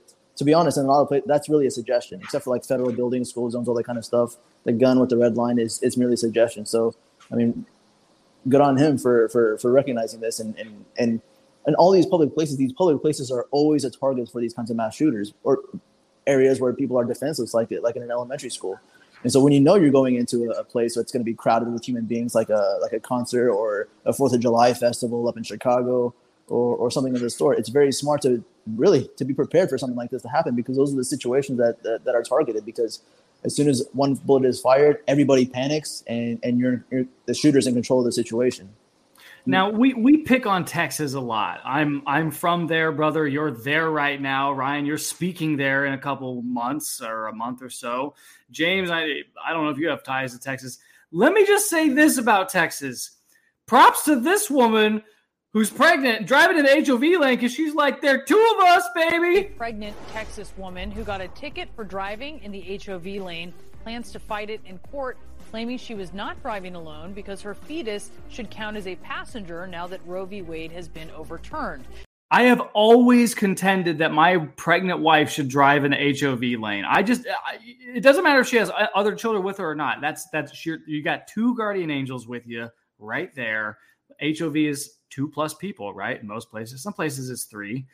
Props to her. Elizabeth Warren, on the other hand, Senator Elizabeth Warren from Massachusetts, she made her way, guys. I don't know if you saw this. She actually infiltrated one of these pregnancy centers. She says these places are dangerous. They need to be shut down. They need to be defunded. They are torturing women. She has the proof. Here she is. Elizabeth Warren here. I'm at one of these predatory, very scary pregnancy centers. We're going to see what's really going on here. We are going to shut this down, not just in Massachusetts. We're going to shut it down in the country, and we're going to shut it down in the world.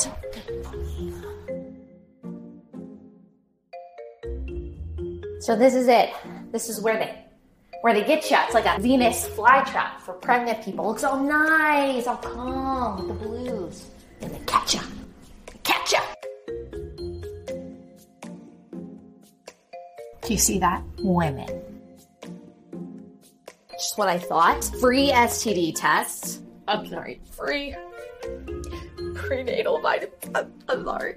This is where people with the capability to have a fetus somewhere in their body are getting free sonograms. Do you know what this is? Do you know what they see in there? Do you know that they are more likely to stay pregnant once they see that thing on the screen? So this is where the talking happens, the counseling, the comforting. It's gonna be okay. Well. Adoption. Exactly what I thought. It's an outrage.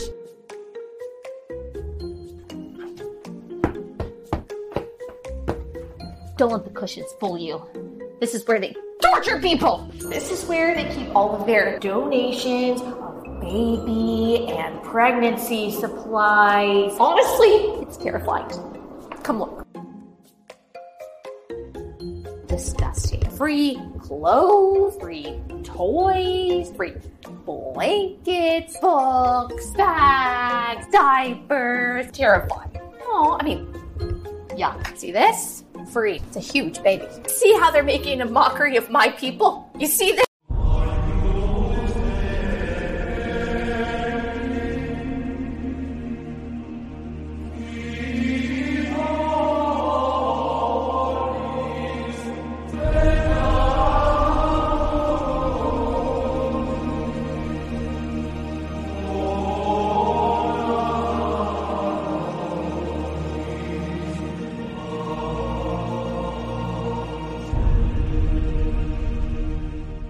You're okay. You're not going to get COVID if you have these vaccinations. Yeah. Okay, let's talk church news now, gentlemen. Two huge items that happened today. Two huge items. One in Germany, one in the United States. Let's go to Germany first, brother. Document comes out from Rome, addressed to the German bishops, and it says, "Hey, tell me if this is a rough translation here. Hey guys, we know you want to redefine what it means to be married. We just don't think it's prudent that you do it now. Can you give us a year? Can you give us more time to redefine it universally before you do it as yourself?" I'm not saying that you're wrong. I'm just saying you're just a little too cutting edge. Is that more or less what happened? Pretty much. The whole question is the use of this. How is Francis using this? Because I've always thought that it helps his case to seem more moderate, especially for the huge neoconservative group in the United States that has a lot of money. If there's an ultra left wing group that he can use and manipulate to make him look like he's something more centered, something more rational. So when he rejects their radical agenda to make women pastors of parishes, for instance, lay women pastors of parishes, he can reject that, and people can say, "Oh, look, he's conservative. He's against lay people being in charge of parishes." Wow, I mean, is that the low bar these days? So that's, I think, two major things that came out of the document to the German bishops is one, the German synodal way is not allowed to require people to obey their new order of governance, and then two, the German synodal way is not able to promulgate new doctrines, new teachings. Of course, with the State of Vacantis last week over on Twitter, we got really deep into what it constitutes of doctrines we have to obey and doctrines you have to get just a religious submission of will. But that could be later on further developed. But obviously, the German bishops aren't talking about legitimate development of doctrine. They're talking about giving gay couples blessings. That's what they're really concerned about. And so Rome wants to say you can't do that without getting Rome's approval. But that's kind of not anything that's really out of the ordinary, since we can't even start a religious community without a traditional religious community anymore without Rome's approval. So it could seem like it could seem something like really conservative, saying, "Oh, hey, we want to protect the unity of the church," but it's kind of a normal modus operandi for Rome right now to say, like, "Hey, you can't do anything new until you get our approval." Mm-hmm.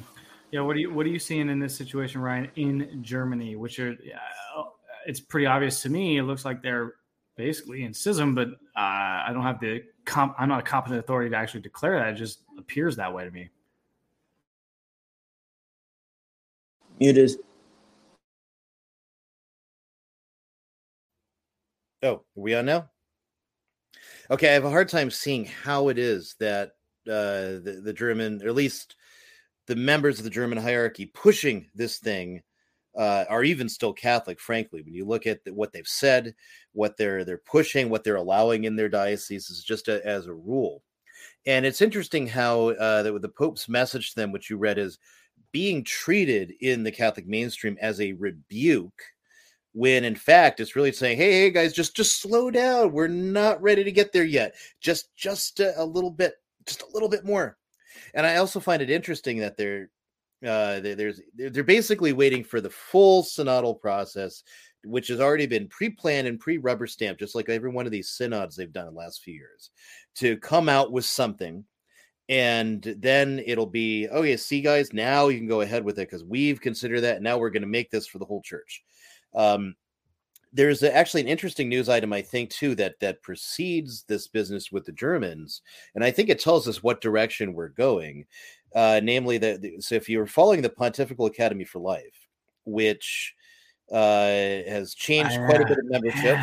And we didn't get to it last week, but you're right. Yeah. So let me pull it up. Let me pull up right now.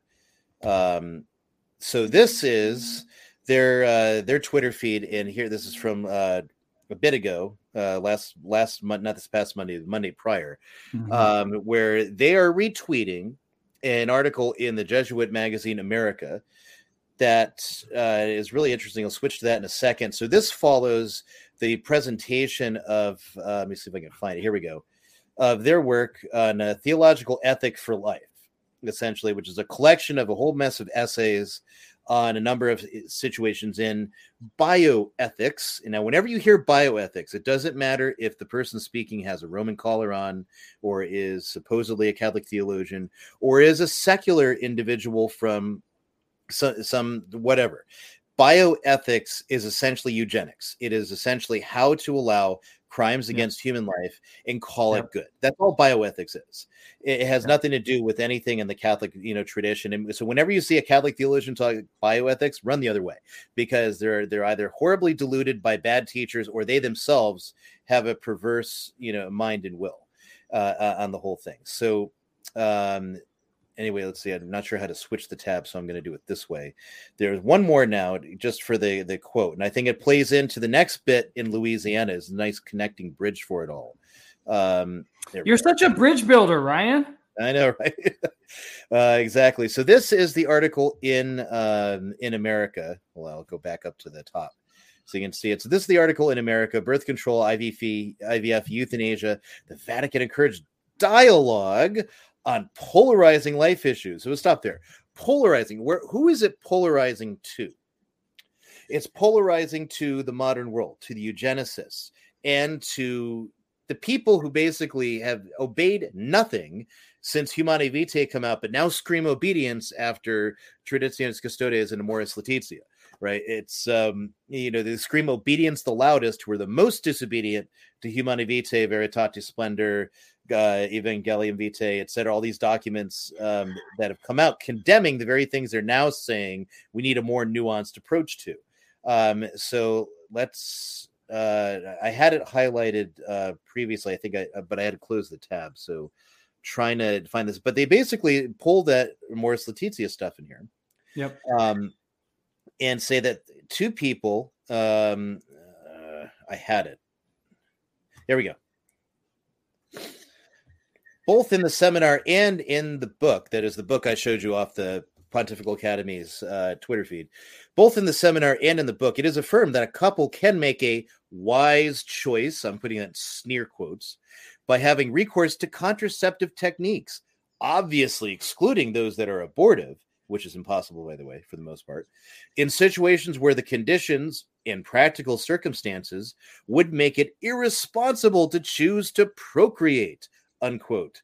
Whether Pope Francis will endorse this position remains to be seen. Now, in this article, I'm not sure if it's down or if it's further down, they talk about the possibility of a papal encyclical that will come out. Yes, and in that will echo this very line, and of course that is also that's just predictive programming, Ryan. They're just telling us it's happening. It's anyway, so it's going to come out, and of course, what's hilarious is it's like a lot of communist rethink. So this is all part of the 25th anniversary of Evangelium Vitae. And that was a document of John Paul II where he clearly echoes the whole tradition on the on why contraception is intrinsically evil. And now they're talking about, because what they're doing is they're moving away from truth, the objective reality of our actions and what they constitute. And they're moving it entirely to the subjective reality, which is, well, they just call it conscience, even though it's not anything about what the moral theological tradition identifies as conscience. And what's worse, if you look at the church fathers, they unanimously condemn birth control, because people don't realize this. The Romans, the Greeks, they had birth control back then. They had all kinds of tonics and potions and plants that they knew and they knew the difference between abortifacient ones and non-abortifacient ones. And Galen actually, made those distinctions. He was a Roman doctor, Greek actually, but he served the Emperor Marcus Aurelius, and he was basically keeping his gladiators alive. And he wrote a lot of treatises on medicine based on a lot of the work he had done in that area. And so he delved deep into traditions about which plants will help keep you from getting pregnant, which plants will abort a fetus, and so on and so forth. And they actually had, contraceptive plant that they farmed out of existence because they reduced it to one strain, and that got killed 1 year. And so they made this plant cease to exist because they so overused it. It was such a popular drug that they made. The church fathers absolutely condemned it. St. John Chrysostom says that a man who uses contraception basically makes his father-in-law into a pimp. Mm-hmm. And they'll get, further and worse from there.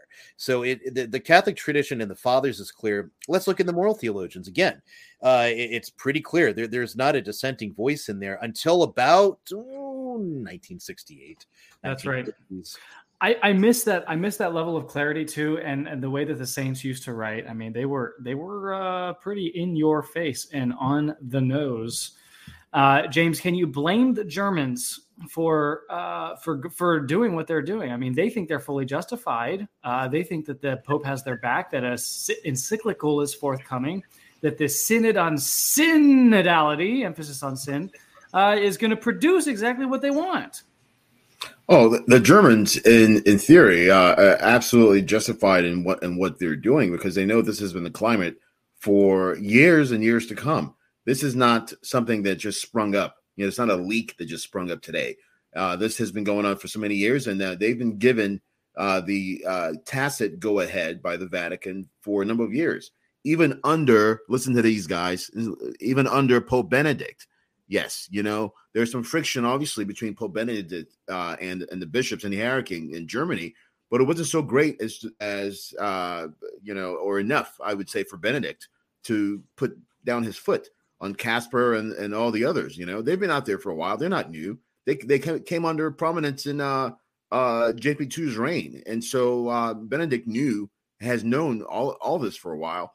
And so in a sense, when you see them under Francis, basically who's even more progressive than Benedict, they're realizing, well, if we can get away with this under Benedict, of course we can get away with murder in broad daylight under Francis, because they know at least Francis in private probably agrees with their position. And, where Francis, as Ryan was saying, Francis might not want to seem as though he is against them in public, but full well knows that you need to have somebody moving in this direction so that you can say, hey, look, guys, I tried to stop it, but now I guess we just have to accept it. This is what they did with the Dutch, Catechism and a few other things that came out in the early 70s, with the altar girls and whatever it is. Hey, look, guys, we try to put a stop on it, but now we're just going to have to agree to do it. The altar service girls and any other crazy notion out there that people now are saying communion in the hand is a thing, but it wasn't always that way. You had to sort of let the leak happen so that you could say, look, guys, it's out there. We can't do anything about it. And then that becomes the norm with time. And so this is kind of what I think the Germans understand. And they know that Francis will have at least some sort of tacit, hey, look, we're going to remove you from the situation, Holy Father. So this is not going to be entirely on your shoulders. And he's probably approving of that. This is my speculation, of course. I'm just a layman. What do I know? So in addition to these developments that are happening today, also the Cardinal Archbishop of Washington, D.C., the African Queen, as he's so called, he's laid down new restrictions. Brother Martin, we'll go to you first. These restrictions are pretty draconian. It's being reported now in the Pillar. Pillar apparently had an advanced copy of these restrictions that are due out tomorrow. So this is breaking news brought to you, of course, by The Rundown, in which if you want to celebrate the Latin Mass in the Archdiocese of Washington going forward, you have to explicitly ask for permission in writing. You have to obtain permission in writing. You have to swear an oath to Vatican II. You have to say that Vatican II is a legitimate council and that the reforms, so-called, that happened after Vatican II, including the Bogus Ordo, the Vulgar Rite, whatever you want to call it, is a legitimate and the unique expression of the Roman Rite, which is new language from Francis in his latest screed against all of us. And you have to obtain this permission, Brother Martin, even for private masses in your basement with your mother and your grandmother and her lace. My goodness. And for 2 years, I've been having this constant battle with even diocesan priests. Because it's like, oh no, the only way to change the church is we've become diocesan priests and we hold out, and then later on we bring back tradition because it's only going to be us and all that kind of stuff. Well, here you are, you won't even be able to say, I'm this base diocesan priest who celebrates Mass privately and keeps tradition alive, all this kind of stuff. You're going to be forbidden to even do it privately, even privately. There's no way for you to actually develop and absorb to really have the traditional spirituality anymore. They're eliminating not only the Mass, but the traditional spirituality, the traditional Roman Rite. The spirituality, all of it, 100%, all of the spiritual nutrients that spirituality gives you, it's all gone.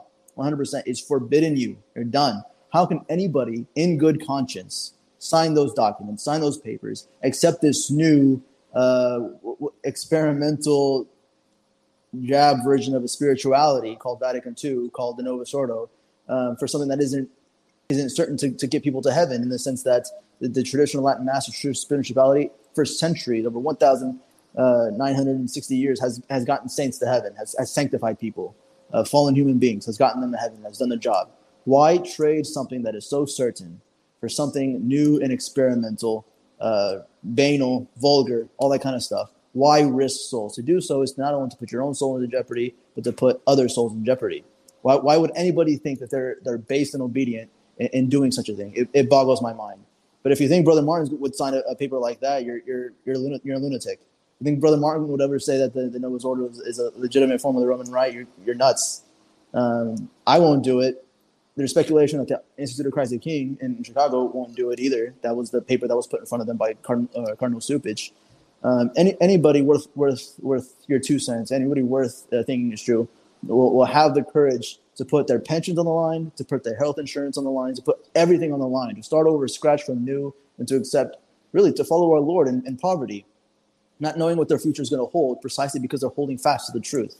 These are the people that you should follow, not people that are going to say, it's like, oh, well, I'm 40, 50 years old. I've lived the majority of my life in this institution. I've got a nice pension. I've got a convent of nuns who need a chaplain, so I'm just going to go hide in my little corner and say the Mass there for the nuns. I mean, as far as we know, the nuns can be skizzy as well, and they can be provided for as well. They don't have to be listed or whatever to have a priest. But I'll just hide in my little nuns convent, and we'll say pre-55. We'll say pre-55. Okay, guys, it's crap or get off the pot now. I mean, the crap has hit the fan. We've got to fight to preserve the tradition in its entirety. And traditional spirituality, it's liturgy, the liturgical life, the breviary, not just the mass. It's not just about Sunday mass where people drive 2 hours to go to Sunday mass. They put on their veils. They do their time for an hour and a half, and then they go home, and that's it. No, we need daily mass daily. We need First Fridays, First Saturdays. We need devotions. We need the divine office, especially. A lot of people go to mass on Sunday mornings, but we've completely lost the traditional practice. And Dom Guerin J complains about this in the liturgical year, that we've completely lost the practice of Sunday Vespers in the parish. We completely lost it. Why? Because nobody shows up. Nobody cares. We want to go to mass and do our brunch and then go home. We don't do Sunday days. We do Sunday mornings. And so it's that kind of stuff that we need to recover. And we have the opportunity to recover even now. But we got to break away from the mentality that, we need the bishop's permission. We don't need the bishop's permission to pray. We don't need the bishop's permission to be Catholic. That should be already assumed. If the bishop wants to keep us from being Catholic, then he should be disobeyed, because we can't. The bishop has no authority to lead us to hell, none. And so it's the draconian measures. Okay, so I'm just wondering if you have a strong opinion or not about it. I don't know. Let's go ahead. Let's bring Ryan and James into this particular discussion as well, because this is spiritual abuse. This is, if this were related to secular government, James, in my opinion, this would be unconstitutional behavior, right? So you wouldn't have to obey, an archbishop who is telling you to do something that is illegal, that is beyond his capabilities, his power, his aptitude. Sort of similar to if a bishop tells you have to show up to mass wearing a pink bunny suit or wearing a piece of cloth on your face, that you don't really have to obey either one of those things because it's beyond the power of a bishop to compel you to do. A little more dicey when you're a cleric, though, right? I mean, aren't you supposed to be obedient in all things but sin? So how do we slice and dice this, and what do we do for the priests in the Archdiocese of DC? You used to live there. Lots of traditional priests there, now only restricted to but a few locations on Sundays, and it can't be to high feasts, not Easter, not Christmas, not Corpus. Those have to be bogus ordo. The rest of them are 1962, not even pre-55. This is pretty draconian. Yeah. And guess what? No weddings, no sacraments, no baptisms, no weddings. It's a real shame, and you're absolutely right. Having lived in DC, I know very many traditional families who are benefiting from the abundancy of the mass that happens out there. And now to have to reduce the number of masses, the number of locations, and at that, a slap on the face would be, let us know if you're requesting this mass to be said. Let us know exactly where you're saying it. And let us know how frequently you will be saying this. This is absolutely, if people living in that archdiocese cannot see exactly this and cannot see exactly what this means, then there's a poverty there that needs to be addressed. This is a huge wake up call, as Brother Martin was saying. It's which master are you going to serve? If you're a clergy, which master are you going to serve? If you're faithful, which master are you going to serve? Of course, it's okay. Of course, in Catholic times, it's okay. It's a beautiful thing. It's Catholic to actually listen to your Catholic bishop. But what happens when your Catholic bishop is not a Catholic bishop, but is instead serving a different master? To have a bishop who says, I'm going to ignore all the problems in my diocese that are rampant. I'm not going to control those pro-abort, those pro-LMNOP legislators in my archdiocese, but instead I'm going to attack faithful Catholics in my archdiocese. It's time to sort of wake up and realize that this person that you're serving is not there for your sanctification or for the sanctification of your family. This is a time we need to look in the mirror. We need to wash our faces and gird our loins. Okay. So we're not going to go down as people who just said, well, the bishop said so this is what we're going to have to do. You have to stand behind those priests and encourage those priests. They're going to need help. They're going to need help. Yes, but they're going to be pointed at. They're going to be targeted. They're going to be tar and feathered in public by the archdiocese. What are you going to do out there to support those priests?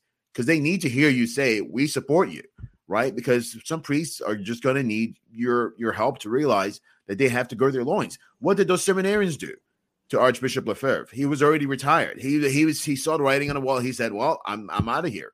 Well, what did those seminarians do? They went to his door. They knocked on his door and they said, we need you. Okay. So if you're in DC, you're going to have to knock on the doors of those rectories and tell your priests, we need you. Otherwise, our families, show them pictures of your families, show them pictures of those kids that are going to have to be tormented now by not getting, those 2 exorcisms and the baptism. This is what they want to take away from us.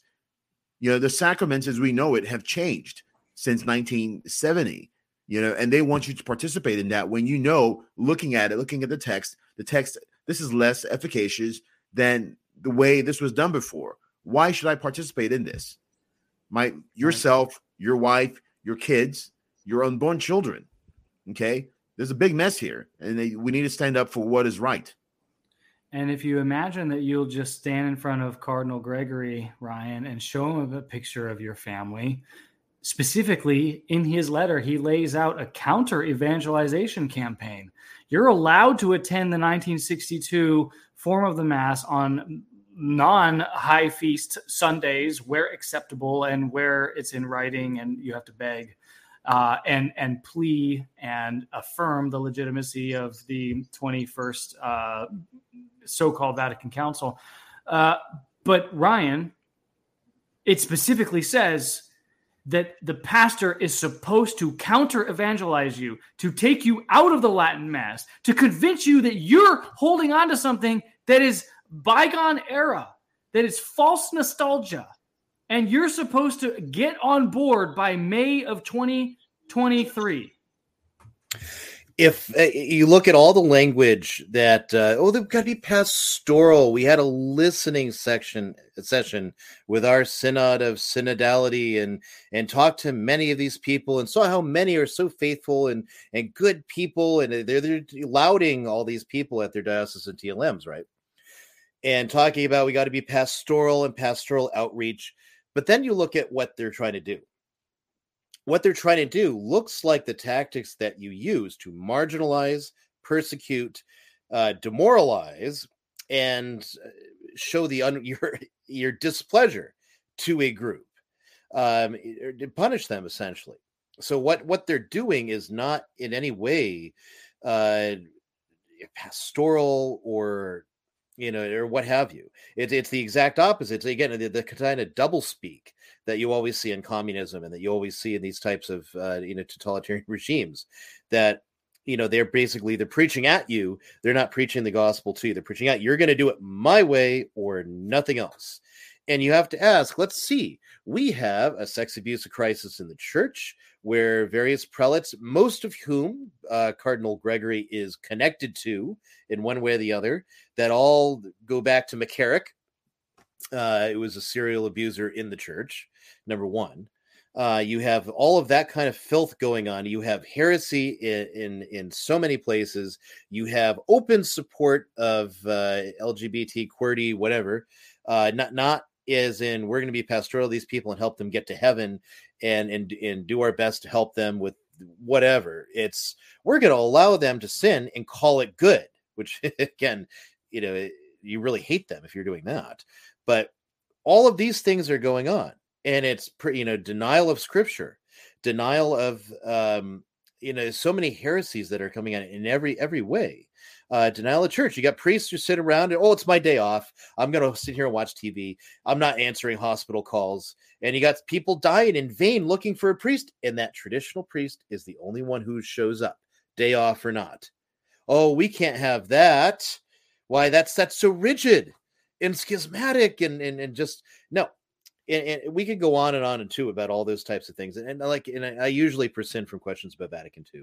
I'm just not interested in entering that kind of rabbit hole. But it's demonstrable. It is historically and documentably. You can document it. You can demonstrate from A to Z how the principles of liturgical reform in Vatican II, at least any that are in consonance with the tradition, right, are not reflected in the Mass that we call the Novus Ordo or the Roman Rite of 1970 or whatever you want to call it. I question whether it's part of the Roman Rite, but anyway, it's again, you want me to say black is white, red is blue, up is down, that this is it. And then, of course, you impose this kind of loyalty oath. It's like, so wait, so I can't have legitimate discussion about Gaudium et Spes? I can't have a legitimate a discussion about questionable things in Nostra Aetate that at least appear at variance with the tradition. I can't have questions about this. Nope, you got to give me loyalty to every last thing that we tell you you have to believe. And in so many things, it's the way that they have drafted it. Another little interesting tidbit in that document that, at least in the reporting by the Pillar, is they're demanding all priests say mass ad orient, or that there's no ad orientem celebration. Wait a minute. Vatican II said nothing about the priest facing the people like Protestants. Absolutely nothing. And yet that is the thing they demand all the time. And they call it one of the most discernible fruits of Vatican II. It's not even mentioned in Vatican II. But hey, we're going to move along anyway. Because ultimately, again, is why I'm not terribly interested in debates about Vatican II one way or the other. Because ultimately, Vatican II means what they have decided it means, regardless of what it says in the letter. Because you look at it, I think trads are more faithful to Vatican II than anyone. Who's got Gregorian chant as the proper music of the liturgy? Who, has a liturgy where all the people know how to say and sing their parts of the Mass in Latin? Who has a liturgy where the priests say the breviary in Latin? All of those things are commanded by Vatican II. And it's only the trads that do it. And to the extent where there even are Vespers in Sunday Vespers, which Vatican II also called for, it's in a trad church and very rarely in a Novus Ordo church. And of course, it's not in all trad churches, I wish it was. But so we go on. This is a document that it basically wants you to deny reality, to call up, down, and to accept the destruction of your spiritual life around the liturgy that you have grown, accustomed, that the priest has grown accustomed to celebrating, and that you can only celebrate it like it's this toxic, dangerous thing that you have to sign special permissions before using, because it is dangerous to modernism. Now, this is, of course, now we're seeing it from the two leading prelates in the United States, or two of the top prelates, red hats, right? Cardinal Archbishop of Washington, D.C., our nation's capital, Cardinal Archbishop of Chicago, picking on the Institute of Christ the King, which we talked about last week. Quick programming note, the Rundown has its own YouTube channel. You're watching it now. You're one of the 5,000 to 7,000 people that are going to watch this thing, but you haven't subscribed because your eyes have glazed over, especially with these long questions that I tend to ask.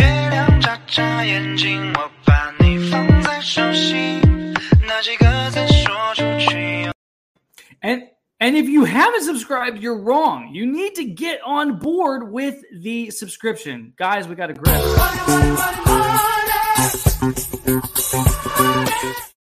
Ryan, there was no notice on the grifting segment, but here we are. What are we grifting?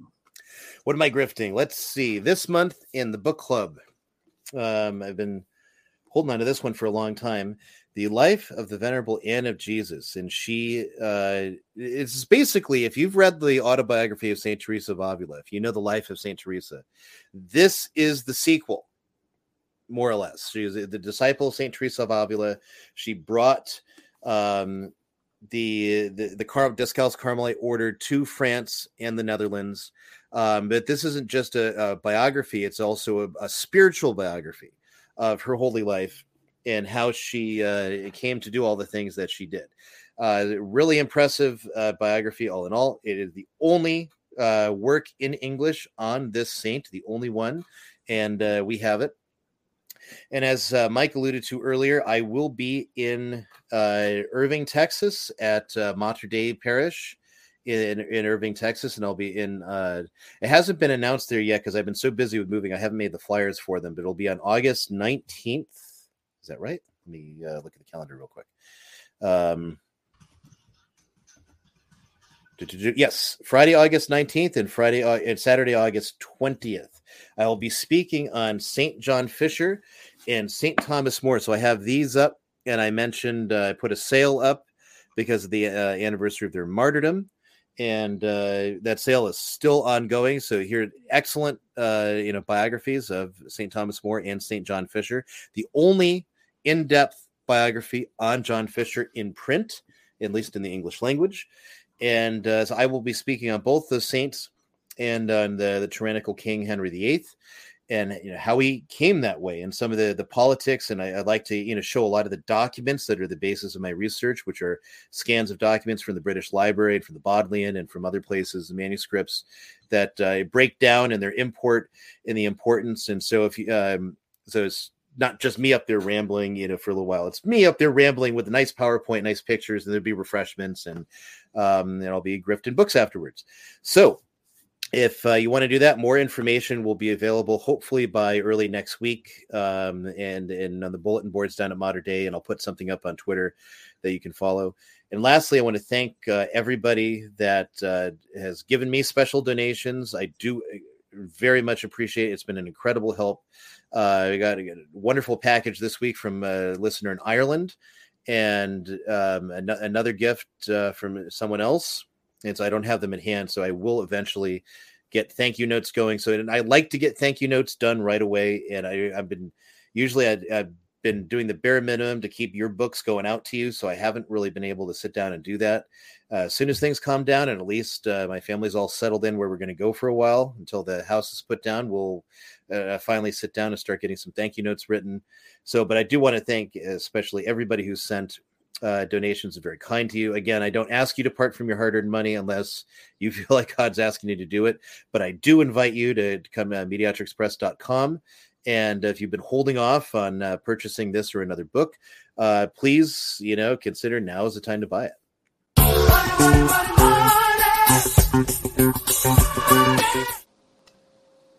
All right, as Mike mentioned earlier, right now I'm down in Texas because every summer I try to make some rounds to some benefactors, and then also to those who are discerning the Oblates of St. Augustine, because sometimes it can be difficult for people to make a trip up to where we are, and so I make a trip down to them to explain to them who we are and to meet me personally and all that kind of stuff.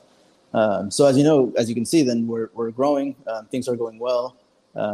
As we continue to grow, though, that with more people in the community, expenses also rise, whether it just be with food and other things like that, but also education, since we want a very good, solid, incredible formation for our candidates and for future Oblates of St. Augustine. We also need to bear the expense of their formation. And so if it's on your heart, you can visit www.oblatesofstaugustine.com/giving and help give to our project of preserving the traditional Augustinian charism and the traditional Latin Mass to those who are close by us.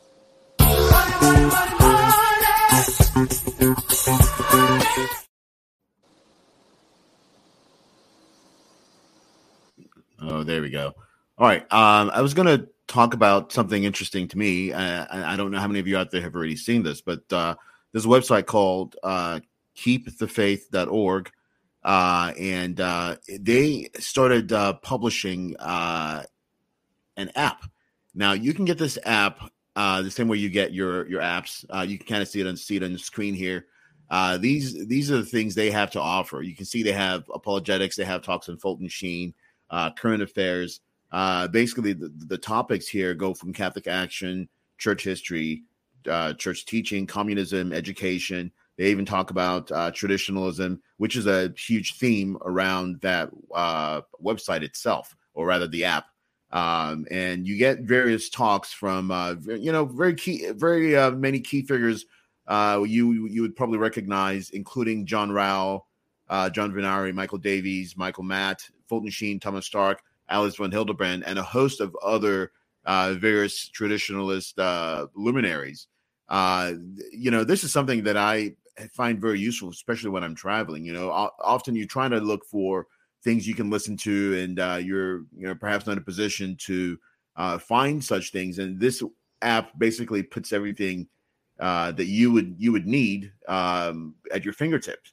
Basically, you can see talks on Aquinas, on the myth of spiritual freedom and things of that nature. Very, very, very many interesting topics. And this is something that you can get for free. You just download this on your phone.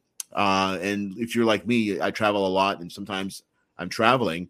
And it's just nice to have something like this at my fingertips. And I hope you can download this. It's called keepthefaith.org. But the app itself, if you go to Keep the Faith in the App Store, this should pop up. It should be an image, I think, of the Sacred Heart, and you'll know it right away when you pull it up.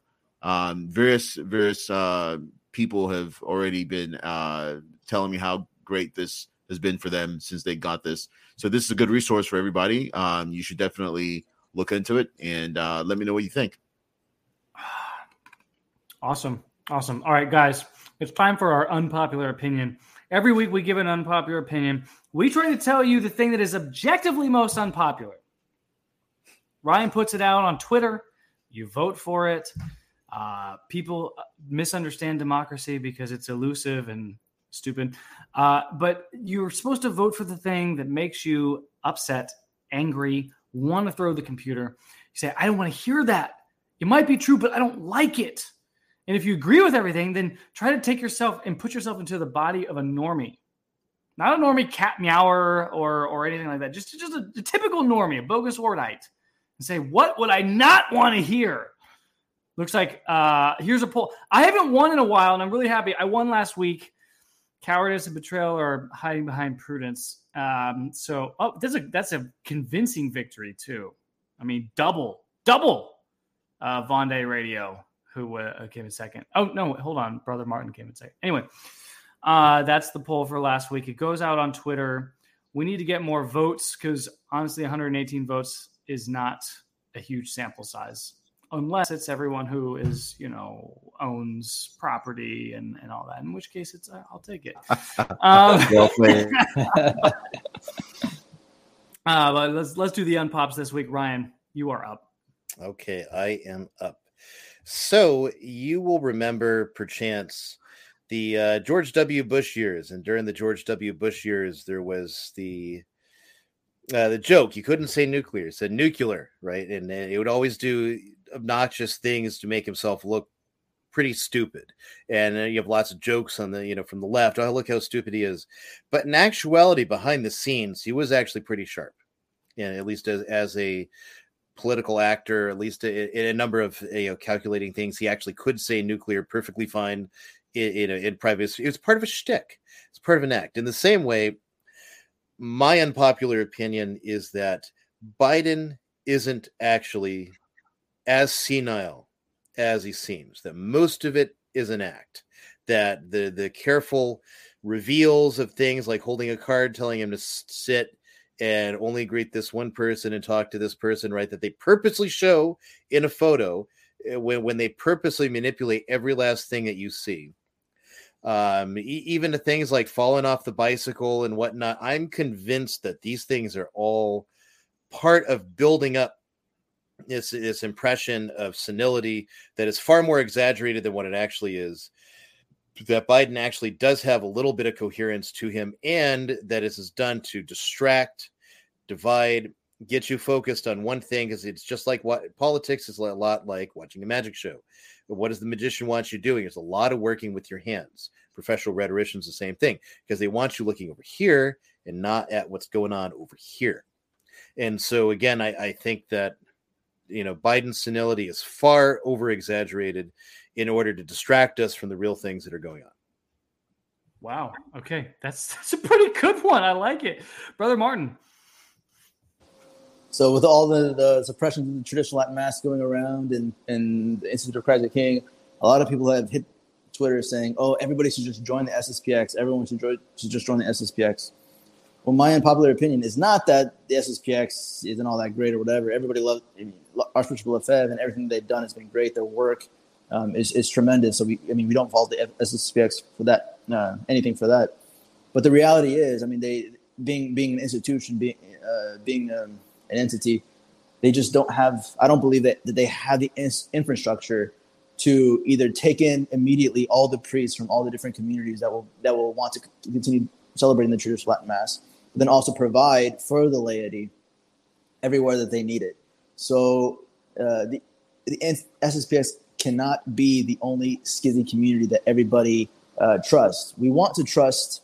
In our lives, we have so many crazy things going on that it's nice to have an institution that we don't have to worry about whether or not they're Catholic or whether or not they're not. We can be secure and say that they believe the true faith, and so we can worry about other hectic things in our lives. And so we want that security. But the reality is, I think we need to expand that there are going to be other communities that can be trustworthy, just like the SSPX. to give us a traditional faith and to give us valid sacraments and all that kind of stuff, that not everybody has to run to the SSPX to find their credibility. I mean, our credibility is simply in the truth that we quote from the Catechism of the Council of Trent, from the Church Fathers, and from the Holy Popes. That's where credibility comes from, not from being affiliated to an institution. So that's my unpopular opinion. It's the SSPX cannot be the only skizzy group. All right. Love it. This is going to be competitive this week, James. I hope you brought your A game for your unpopular opinion. My A game. We'll see. So here's something that's very interesting. So we're talking about, and this is quite timely because we were discussing this early on this week, and now that Archbishop Wilton Gregory is planning on putting out a statement tomorrow on further restrictions on the Latin Mass, there are people who are going to be looking for private exemptions. Now, I have a problem with private exemptions in the sense that it shows that you're willing to play the game, and it's not a game on a level of, well, I haven't really said anything or done anything. I'm just sort of using words to obfuscate my own intention here, so that he doesn't come down hard on us. But basically, what is at stake right now is capitulating to the point where you're saying, I will sign something that says that I believe in this or I believe in that. I believe the Novus Ordo is the only form or the normative form of the Roman Rite and things of that extent. So I believe people who are going to be looking for these exemptions should take a step back. So right now is not a time for us to be looking, well, I want my priest to have an exemption. I don't want him to be the attention or grabbing the attention, in a way that is negative, so that the bishop pulls the rug from under him. This is a point now in time where we should be standing up, and it's not popular because people want to have, well, we don't want to know the dirty details of what's happening. We just know we're getting our mass, right? And brother actually alluded to this early on. We're getting our mass. We don't want to know what the dirty details are, but I think it's time to sort of strip all that out of sight. So my unpopular opinion is, and people don't like this, but my unpopular opinion this week is waiving a private exemption is like waiving a Vax card. And what does the Vax card do? What does it say about you? It says that you capitulated in some form to get something that tells you to have your freedom to participate in society. So you can't have a card that tells you, here's your freedom to participate in what the church has always told us is good and efficacious for souls. You cannot have that card. Okay. Think about this, guys. Unpopular as it is, you cannot say, I want my priest to hold this Vax card, because this basically says you want your priest to beg for the authority to do what the church has always said is good. Wow. And efficacious for souls. Wow. Okay. I haven't talked a lot on this episode. I'm going to play you a quick video as a segue for my unpopular opinion, because I'm trying to win this week, guys, and it's stiff competition. There will come a time when you have to choose yourself. If you had toxic parents, they encouraged you to choose them. They were constantly rushing you around, trying to get you ready and get you out of the house, and to get you like on the honor roll and to get you achieving so that it would reflect well on them. When are you going to choose you? This man hates the family and he hates your parents. This man loves children and specifically wants to pervert them. This is the state of our society. We live in a society that labors under the weight of usury, the weight of every single perversion being now celebrated and in the administration. And yet we still have people who propose the solution to all these things being libertarianism. My unpopular opinion this week is that libertarianism is gay. Literally, it's gay. Libertarianism is the improper solution to the problems that our society faces these days, because the fact of the matter is that people like this pervert do not deserve freedom. They deserve the opposite of freedom. This man deserves to be locked up and removed from society. Libertarians say that there's a marketplace of ideas and that the best idea will rise to the top. That is simply wrong. That is a fallacy because, as we know, one bad apple spoils the bunch. You cannot give rights to error, and that's precisely what libertarianism proposes to do. Many traditional Catholics pretend to be libertarians, but they sort of are ashamed of the fact that most libertarians are pro-drugs, pro-fags, and pro-everything else that the Catholic Church and our faith is antithetical to. So the fact of the matter is, ladies and gentlemen, we cannot support and endorse libertarianism. That's an Enlightenment philosophy. And it may have worked for some period of history in these United States when most people were moral. We were never a Catholic nation, despite what Dubrow and his skateboard tells you. But we were more or less a moral people. We're no longer a moral people. The rundown has demonstrated that to you with wanton violence randomly happening throughout the United States. The poverty that strikes everybody because of usury, because of class warfare, because of the World Economic Forum, and communism. So libertarianism is not a solution to communism, and it's not a solution to a people that are not only amoral, but immoral. The only solution to immoral people is a minority rising up, a great awakening. The only way to have a great awakening is to have a violent, potentially, minority of traditional Catholics who say we have to have a strong man reimpose and recatechize these United States. And it has to be that way, ladies and gentlemen. We're not going to vote our way out of tyranny. We're not going to comply our way out of tyranny. We're not going to tax ourselves into prosperity. The only way to do this is the uncomfortable way. And unless we accept that, libertarianism is not going to be the way. So that is. I'm gonna send into outer space to find another race. He's a libertarian. That's a libertarian. He likes to smoke the doobie. The Rastafarian right. Right. Solid opinions all around. This week's going to be tough. Yeah, we'll see. Yeah. We'll see, guys. We'll see. If we can encapsulate all that, here's what I propose we do. If I can find the time, I need to cut out our unpops and upload that as a separate video. I think people would like that. Would you like that? Yeah, we could even post the unpops on Telegram. I think there's a way to put polls on Telegram too. Yeah, that would be great. I got it on the back end on YouTube here. I could post one here too. Yeah, you know what? Yeah, next time I'm actually going to do a screen capture while we're on the chat here. That works. That way I don't have to go into Adobe. I don't have to render the file. It's 700 megs, I'm running out of room. Yeah. Well, hey, Mike, it's only 700 megs because you go on for like 5 minutes every time. It's like, well, it's the end of the show. And I'm like, I haven't said anything. I've just asked questions. I got to say something. All right, guys, this is another rundown in the books. This is our 17th episode on our new channel. Be sure to subscribe. God bless you. And to tickle your ears, 2 minutes of Alan Keyes debating Barack Hussein Obama as the outro.